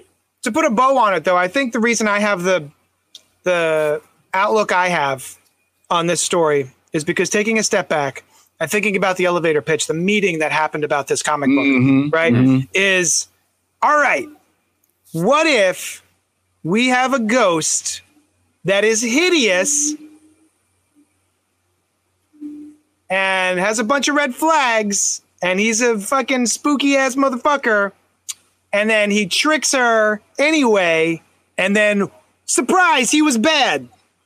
Doesn't sound like a very interesting pitch. You know what I mean? Like, all right, so he looks evil, and then doesn't sound original, right? He's definitely evil. Yeah, it would be very disappointing. You could say the same thing about the other way around, though. The idea of we're going to ingratiate you to this being and make you forget that he's horrific, and then show you that no matter what, it was a toxic. Like it. I mean, I think it can go both ways. I'm just to see how it goes. I think that's a little bit different to me, at least from what I'm hearing, because I think what JD is saying is it's a more interesting pitch in that if you do have this, what might be considered typically a horrific, being, and all of this supernaturalness, but it is in fact actually a romantic tale. It is a romantic book, because usually when you do have a supernatural romantic, it is still between two humanoid individuals. Guys, I would love it. I would love if it was, but I truly doubt it. What if she's the asshole? What if it turns out she's the piece of shit? Yeah. I still think it's gonna end up being him maybe lashing out in some way. What if the me you love in the dark is the entity, and that's really the person that we should be feeling for? Yeah, right. She's she could very easily become the antagonist. I get that, and I just don't think that this is a. You just don't think that's it? I don't know. Yeah. Well, we shall see. Yeah. Even the way that it's I do love that we're having the conversation about it, though. I think it means it's an interesting book. Yes. Mm-hmm. Yeah, for sure. That Len likes. And there we go. To be fair, I don't think this would read as well in trade. I think having these breaths in between the issues, wondering what's going to happen, is actually what matters. Whereas if we did this during book club or something, people are going to marathon through it. It's not that much dialogue. Yeah, I saw it coming a mile away. I actually wonder about the transition between issues 2 and 3, especially in a trade. I happened to read them. I wasn't caught up, so I read 2 and 3 read in a row. And I felt like there was a big and unsubstantiated jump between, like JD mentioned earlier, it just felt odd. Like we left it here in 2, and in 3 it picks up like this. And it was jarring to me. Not that you can't jump ahead in time. I just felt like it was delivered in an unusual way. It personally didn't feel jarring to me because I read these when they came out. Oh, right. I did not read both. Very often, it's just like a comic book medium thing. Very often, the time spent between 2 issues is like kind of real time, couple of weeks. So I guess that's what didn't feel that way to me. Like. It often does. You're right. It does feel like a little while. Sometimes they don't. Sometimes they don't do that. Like it's more modern comics that do the deconstructed time frame where 17 issues is an afternoon, where the cliffhanger is immediately resolved. It's like classically too. It's been kind of like the cliffhanger isn't immediately resolved right away, or it's not resolved at all in the next issue. It's just mentioned, and then they're on to the next conflict. Like it didn't read that bad in issues, is what I'm trying to say. And then the time jumps in this, like they're celebrating Halloween and then all of a sudden they're celebrating Christmas time. True. So, that was a very fun part of the issue when they celebrate Halloween and the kids don't go up to the house and she's like, why don't they go to our house? Like, well, children avoid haunted houses. He's like, yeah, but our house isn't. He's like, been haunted? Says the ghost. Yeah. That was cool. I thought that was cute too. She's like, she's so into him that she forgets that he's even a haunt. Yeah. Mm-hmm. Yeah, for sure. Do we want to talk about the Wonder Woman book? Yeah, I mean, real quick, we can. I mean, that's the last book, right? Yeah. Yep. All right. Wonder Woman 80th anniversary, 100-page spectacular #1 from DC Comics, written by everyone, art by everyone else. Put on your tiaras and prepare your indestructible bracelets. DC is inviting you to join us for a one-of-a-kind. Wonder Woman was not the star of the other ones. Oh, I see. One-of-a-kind special showcasing Wonder Woman's past, present, and future to celebrate the legacy she has created and those she will continue to inspire with her adventures for years to come. This oversized, super spectacular features work from some of the very best in the comics industry, along with bright young stars ready to share the spotlight with Diana. You won't want to miss these new stories that capture timeless messages of hope and empowerment presented together in this gorgeous keepsake issue. I read one of the stories, and it was the Tom King, Doc Shaner one, and that's all I had time for. That was my favorite. Yeah, I flipped to the one I was the most interested in, read that, and then came and did the show. Noel, tell us why that was your favorite. I appreciate, actually, it's the two that I liked the most. I appreciated the fact that they were constructed to be very, very much of the time in which they were homaging. So the Mark Waid and Jose Luis Garcia Lopez. I always just want to say Garcia Lopez because I always mess up the first half. It's just, yeah. That was very much of early 70s. Or early, like late 70s, early 80s, like the style in which it was written, laid out, and then the art. And it was which story is this, Noel? That she's giving advice. Yeah, Dear Diana. Yeah, okay. Yeah, it even is clunky and kind of in the way that 80s comics were clunky, and I appreciated that.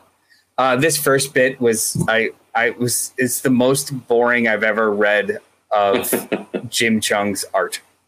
What is up with the colors on Jim Cheung's art? I don't know. Look at this. Either way, so the Mark Waid, Garcia Lopez one was great because it almost read like the back of like each page was the back of a cereal box that you read as you went when you bought Wonder Woman cereal. So it was of a time and it was perfect. And then the Tom King one was of depowered swinging 60s Diana, who worked in fashion and became a super spy eventually. And it was written as though that is current. And it was just so fucking delightful. But then the art is like some of the coolest shit I saw all week. Yeah. Doc Shaner just killed the 10 pages. I stared at the dance club scene for like 20 minutes straight. Just using the negative space for her dress was so beautiful. And I was like, I could just frame this page and it doesn't need context. I love every second of it. These two, that one. These two stories just anchor each other and the rest of the book is just wildly forgettable. And I kind of zoned out for most of it. But I loved every line of this. I too like both those stories. I think I probably and as much as I liked the story dated is the Tom King and Doc Shaner story, and I enjoyed it. I like the cute nature of it because even though it reads that it's in the 60s, they actually say it's. I think she references that it's actually she gives a date. I think she says 1969 and whatever, which is when she was going through this in real time in her comics. I think it's cool that it's Lois who kind of hooks them up. I think y'all should go out on a date. And it was kind of cool for them to realize that they did know who each other were and why they do get along, but why they shouldn't. It was still a romantic day, but it was still very much platonic. You're a cop.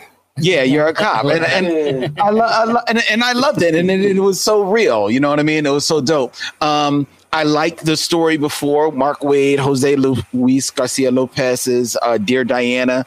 I liked that as well because I could stare at Garcia Lopez's art all day, and Mark Waid I think has a nice ear for the Justice League, especially that iteration of the Justice League of the 70s and 80s. So that was kind of cool. I don't know if I necessarily like the ending of it, but I like the idea of it. I enjoyed it. You're right. The rest of the book is kind of forgettable, and that's a shame, especially when it's set up, at least on the cover that we have, or on the digital copy, which is Yannick Paquette's, who I do love his Wonder Woman. I still. My Wonder Woman is still Adam Hughes, but Yannick Paquette is quickly rising up and becoming my Wonder Woman. Not George Perez Wonder Woman? What? Only because I do like the slightly more, not chiseled, but more substantial build that I feel that Hughes and Paquette give her, and I think they give her a little bit more ethnicity than Perez. Perez definitely is still drawing a white woman, and they give her a little bit more of her the Grecian to her look. So that's why they draw her like taller too. And yes, and I love her taller. And I like there's even a comment on there, and I think it's actually in the Garcia Lopez story about her height. So the rest of it is forgettable. There's some kind of like funnish kind of bits, like some whole cutesy stuff, some cutesy stuff like that. Stuff she's writing right there. Double page spread. Yeah, it's Rosmo, right? Yeah, and it's cool. No. It's not. Who is this? No, this is the Rocket Girl artist, Amy Reeder. Yeah, Amy Reeder. That's right. It's cool, but the story itself is like, it's like it's whatever. I could do without it. But I'm hurt that this is forgettable because Wonder Woman is a character that deserves it, and she deserves this. It's 80 years of Wonder Woman, so she deserves it, right? The reason why I think it's forgettable, unfortunately, is twofold. One is because I don't think the stories are all that great. I think the one, to be honest, I think the one with Cheetah is not bad, but I think the art lets it down. And yes, that's a cool picture by your boy, JD. Warren Johnson. But I think what ultimately lets this down is that this celebration comes after 9,000 other 80 year big celebrations, of to me, I'm sorry, less substantial characters. Batman, I'll give you. Superman, I'll give you. I'll even maybe give you Aquaman if he, falls in the tree that happened before Wonder Woman. So if Wonder Woman did have one too. Remember, this is actually Wonder Woman's second. Well, okay. Well, then look, she had a 750. Yeah, it wasn't her 80. It wasn't her 80th. Well, no, I know, but it was when because the first two were Action Comics and Sensational Detective. And then there was Flash and Green Lantern and Wonder Woman, but I think Wonder Woman was the first of them, and that might be part of the forgettableness of it too. Is that they've just recently done. You know what? Why would that matter? But they're comics professionals. They can't come up with cool stories once every several years. Yeah, I mean, look, I'm sorry. Look, y'all should be used to me by now. I'm tired. Look, Green Arrow had a fucking anniversary. He didn't deserve a fucking anniversary. Catwoman and Joker did not deserve fucking anniversaries. And I like both those characters. They did not deserve fucking anniversary books. You know who does, though? Who is it? Lois Lane. Nels Lane. And Lois Lane only deserves it if you're going to give one to Catwoman and Joker. I'm not saying that she necessarily has to have it, but I mean, if you're going to give Catwoman one, then Lois Lane deserves one. Yeah. And so this logo is cool. The JD's got on the screen right now. Yeah, the logo's throughout the book. I mean, it's cool stuff. I am whether it's just my readership habits or not, I can't think, and maybe it's just me as a reader. I don't like. I enjoy it. Whoa! What was that? What was that? Don't do that again, JD. I know you did that. Don't do that. Oh, it's the cursor. What? Oh, you put the cursor right where her eye was. So it looked like her eye opened up, and I was like, "Oh, don't do that, man! Don't do that, dog! Don't do that! Oh, man! Don't do that, man! You are tripping me out, man! You are tripping me out." She watches you wherever you go. That tripped me the fuck out, dog. I was like, oh, no. Here Lynn is bad-mouthing the content of the book, and Wonder Woman herself opens her eyes. Yeah, it's like a painting of painting of Jesus Christ. It just follows you everywhere. It is. Oh man, you are. Yo, I can't look at the screen no more, man. Fuck y'all. That's so spooky. Anyway, so I actually read the two. Sorry. No, were you? Oh, I was just gonna say, like, I don't follow characters like, say, JD does, where Spider-Man's on and I'm gonna read it.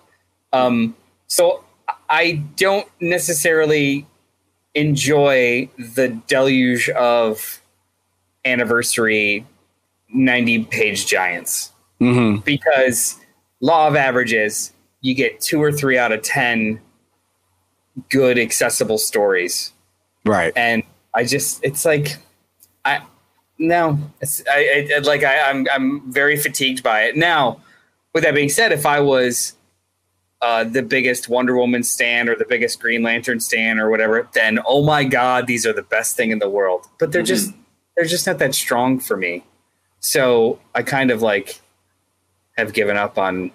It's sad, but I've kind of given up on enjoy and knowing that I'll enjoy these. Like it's just more like all right, I'll read through a couple of them, see what. I think I actually have the opposite opinion. Whereas I kind of like here's a 100-page celebration of this particular character from a bunch of different eras and perspectives and that kind of thing. And it will even get me to pick up, like, I don't really buy Aquaman or Green Arrow comics, but I picked up the anniversary special, just a kind of a summation of 80 years kind of thing. In fact, not that it's of time, but the multiversal Diana depictions that JD has on the screen right now, I think is very cool.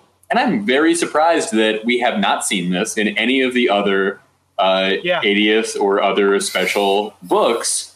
It's got, all of these various Elseworlds, multiversal Wonder Woman, and I think that's a really cool idea. That tarot card one you showed earlier was pretty good. It's a very specific problem to me, but I read a lot every week, and these are like these anniversary issues have become a barrier as opposed to an entry point. Yeah. Like they're starting to feel like chores, and I'm just not. Well, we do also read them for the podcast. That might have something to do. No, honestly, if this would be one of the very last things that I read just in my stack, as my normal day to day. And I do pre-read a bunch of stuff that I may not be interested, just to kind of see if we want to talk about it on the show. And these anniversary issues are like, bleh. Same with the giant one shots, like the summertime. John. I like those too. That happened today. I like those. Yeah. Are you afraid of Darkseid? Sorry. But as somebody whose last name is reversal of the E and the I. Hi, boys. Yeah. I think I'm done with DC anniversary issues. Yeah, I mean, well, how many other characters came out in? I know, right? No, they'll find a reason. They'll find a reason in a way. Like, I mean. We celebrated. Where's the Metamorpho 80th anniversary special? Detective Comics 1000 and 1027 because they were different anniversaries. That is true. So I read the two that you guys talked about. So I hadn't read it, and we kind of a late addition to the podcast. To peek behind the sausage, as JD so fabulously coined. And, it's a curtain of sausage. Yes. A sausage curtain. Of course. And. So I didn't get a chance to read all the other stuff, but I read the Dear Diana, which I thought was a great take on Diana being who is she in the League? What is her role in the superhero community and as a person? And people come to her for advice. And that is a very cool thing for Wonder Woman to be, and not an idea that I've heard that often. I think Wonder Woman often struggles to be not the female Superman in a lot of writers' minds when she's in the League. Like, what is she? Some people say, she's a warrior, and that's her whole deal, is that she has a sword, but she's also all about peace. And, so sometimes writers find it hard to give her footing. And I think this hits it spot on. And even she is like getting annoyed. And I like that she wraps the lasso of truth around herself and says, why am I getting annoyed? And it's an interesting answer that she realizes that she likes this role. As well. And also the art is like from some branded merchandise from the 1980s, and I love it. It is awesome. I see him coming out of my cups and my binders and my tent that I slept in the backyard in. And yeah, that tent was awesome. It had all the DC characters. So I really enjoyed that too. And this is like the League, right? You've got classic Barry and Hal and Superman and and Wonder Woman. So I always love to revisit that. And then the Tom King one, it was cool. The art is amazing. Definitely. I think the Superman as a cop thing is not how I see Superman, and is kind of tired and drab, and I wasn't feeling it. The last page left me a little mystified. I thought it was a sort of inscrutable ending to the story. I was confused by the last page of that storyline. Yeah, like what happened exactly? I think it's just places her in the continuity of that. I guess so. Yeah. Oh, that makes sense. She travels the country, and right. I didn't realize that was an element. Although, of course, it would be right. The mod TV show sort of thing. They always traveled around and got into different adventures. They placed the end of this into like the continuity of that series. This is another one where it's like, wait, so Diana, why wouldn't it work? You wouldn't work because you're a separate publishing lines and you don't want to date. That's I guess, or maybe you're just not into Superman. That's fine. I've always liked Clark and Diana as a couple. It's an interesting choice. I never did. I don't like no. Well, no. He belongs with Lois. I just finished the New 52 Justice League. Oh yeah. I like reading it as a whole. I like what they did with them as a couple, and I also like that they broke up. Yeah. Oh, I think it was a really, really good story to tell and cap off because they're not supposed to be together, especially like that version of Diana. Yeah. So I enjoyed them as a couple, but I also enjoyed that they're not a couple. And I also, because this is where it happens, is alternate reality stuff. Kingdom Come or Dark Knight Returns, or Strikes Again, I guess. Where they are a couple, and it's an interesting thing that isn't. Yeah, we don't talk about Dark Knight Strikes. I like Strikes Again. I know I'm in the vast minority there, but I liked it. Can somebody turn off his mic? Thank you. I don't remember. Honestly, I don't remember. Like, I've wanted to reread it because I don't remember. Yeah, there's some interesting parts. It's not. Let's put a pin in this. Let's put a pin in this just topic in general. Because JD's about to go get the book. I know he's going to go get the book, but it's not explicitly about Dark Knight Strikes Again. JD and I had a conversation recently, especially about all this Spider-Man stuff, about how we at least try to be considerate readers and will maybe go back and read something that we had an explicit reaction to beforehand, because like the context of who you are and what else you're reading and how it came out, now it could just like derail how you enjoyed a story, but like revisiting it like 10 years later is a different experience. But there are a lot of people who would never even fucking do that. Like, it's just like, well, it's fucking trash. I'm like, I mean, is it though? Why do you think it's trash? I mean, that's stupid. Dark Knight Strikes Again is trash. It's just a maybe eventual topic of not about Dark Knight Strikes Again. I don't necessarily want to read it, but about. What are you showing us? I don't know. She's got no eyebrows. Oh yes, that is on. Yeah, that's Dark Knight Strikes Again. Yeah, that's the book you like. See the other superheroes in the future. There were elements of it that I liked, but I also feel a little differently about Dark Knight Returns than most people, which I liked, but maybe not as much. That's weird too. Yeah. You like? Are you showing me panels from Bob's Burgers? What's happening right now? This is Frank Miller. Dark Knight Strikes Again, the book that Brian Lee likes. I thought it was cool, and I'm not as big a Frank Miller fan as a lot of people. The other side of his mouth in there. What's happening right now? Now, all that being said, the mod story in Wonder Woman, this was definitely what Tom King was going for. All of the slang was a lot of slang. There was a lot of it, and some of it seemed a little. He's going to kick them all over. We're going to freak out on the city, I think JD mentioned. Hey, hold on. Where is he? We're still having fun with showing shitty panels from... shitty panels from Brian's favorite comic book, Dark Knight.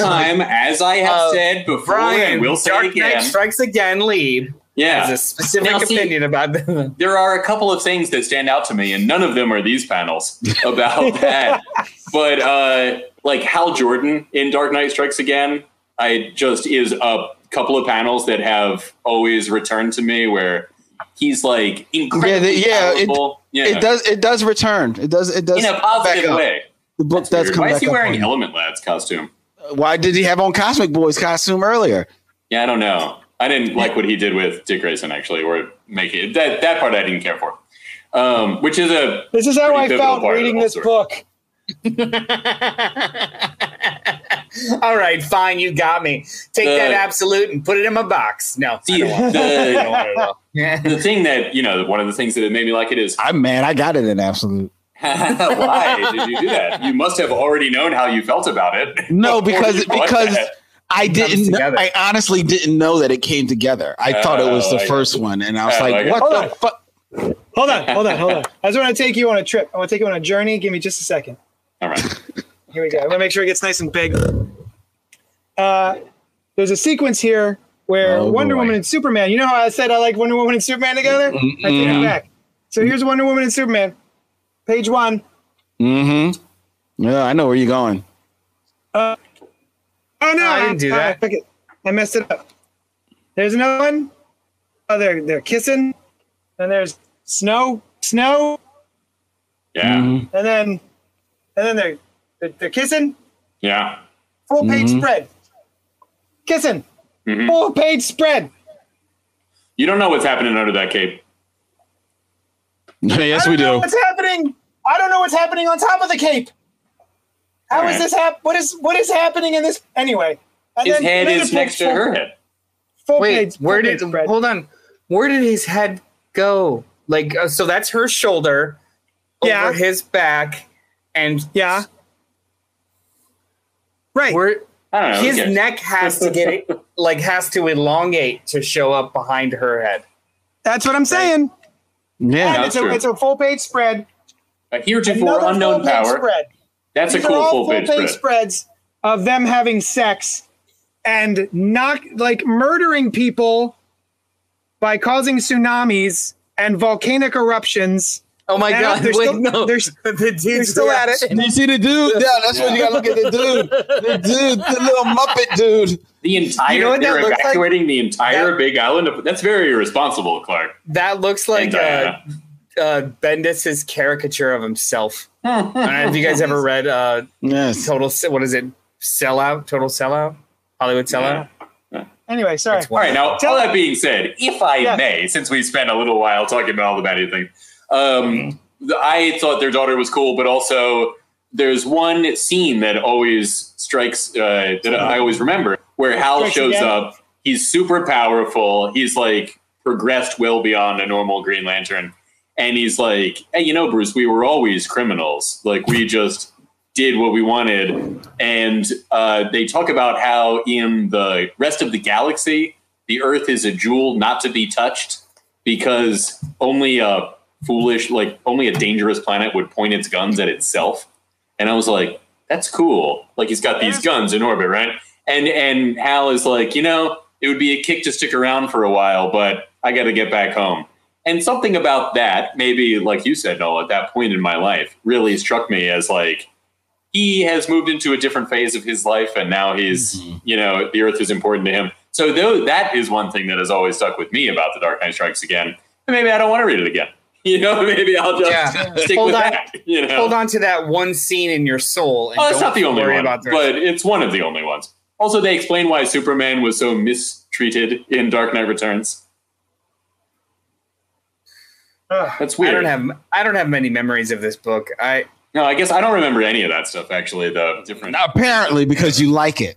I do have the still unfinished reading Dark Knight 3: The Master Race because I didn't even start that. That one's better. That one's better. That is better. I was kind of real tired of Frank Miller by that point. So it's not great, Azzarello, right? Yeah.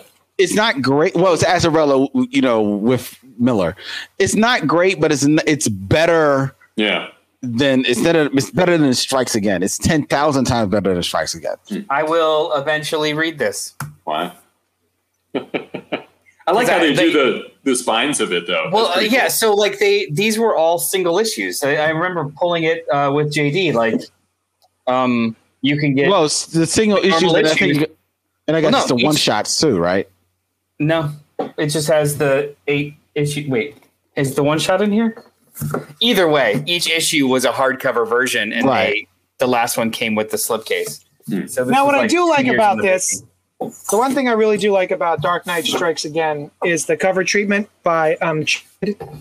Oh, is that Chip Kidd did those? That version, yeah. He's so good. That printing. I met him once at a New York Comic Con. Same. Oh, he's a great dude. He's a great graphic designer. He's a writer, a novelist. Have you ever read The Cheese Monkeys, a novel in 2 semesters? Yes. Fantastic book. Really cool. Very cool. Interesting graphic design on it, and a really well-written novel. And better than Dark Knight Strikes Again. Well, yeah, it is. But you know what? I'd be curious to see, like, in the multiverse, I would like a version of this that wasn't meth fueled. You mean the real multiverse where all things that can be do exist? Yeah. Well, it exists. I would travel to a different multiversal Earth and see when Frank actually tried. That would be awesome. Because there's some neat ideas. Different shows and movies and books and whatever. I'm upset now. This set doesn't include the one shot. What the Dark Knight Joker one shot. No, why would it? I mean, I would just, as a completist, I would think it would. Yeah. No, it doesn't. And also, too, the Golden Child one shot, too, just didn't include. The Last Crusade is its own hardcover. Yeah, it's not included in this. Neither of them are included in this. Interesting. That's a bummer. I mean, those came out like 3 or 4 years after this series was done. So, maybe that was already out. Not super shocking. Yeah. Kevin said, "I'm with Brian. I loved Dark Knight Strikes Again when I was 14." Yeah, so you know what? We like when we were 14? Image Comics, Youngblood. No, I didn't. Reread it now. Well, no. No, I never cared much. So many pouches. I'll tell you what I did like. I'll tell you what I did like.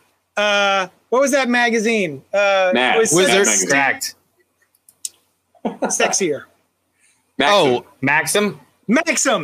I used to read Maxim magazine.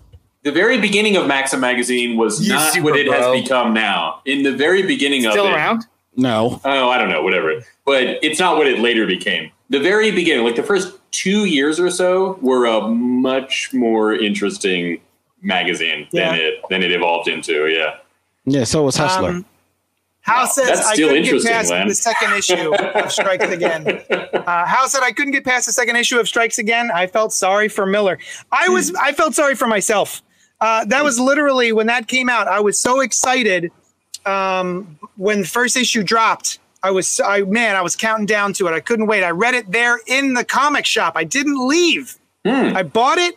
I found a little nook and I read it. And I couldn't remember a time that I was so disappointed by something in pop culture. I was just. That's a really good topic. I have to think about that. I bet you can. Let's talk about that next week. Because I got to go do my FOCs. I got to finish my orders before midnight. So. Fucking order cutoffs, I think is what it is, right? Yeah. It's films of color. JD's got to do them. Yeah. Listen, if white savior Jadles doesn't do it, who will? That's a good point. Right? Yeah. Who's going to help the POC out there with movies if it's not me? All those thank you so much for hanging out with us. Mars says, great show, guys. Thanks. Thank you, Mars Comics, for hanging out, and everybody else who comes and chats with us. Kevin agrees. Fantastic. All right. What a sign off. All right, guys, we love you. We will talk at you next week, next Monday night at 9 p.m. Come hang out with us, grab a beer or your drink of choice, some snacks, and we'll chat about comics. Love you, and we will talk at you later. See ya. Bye.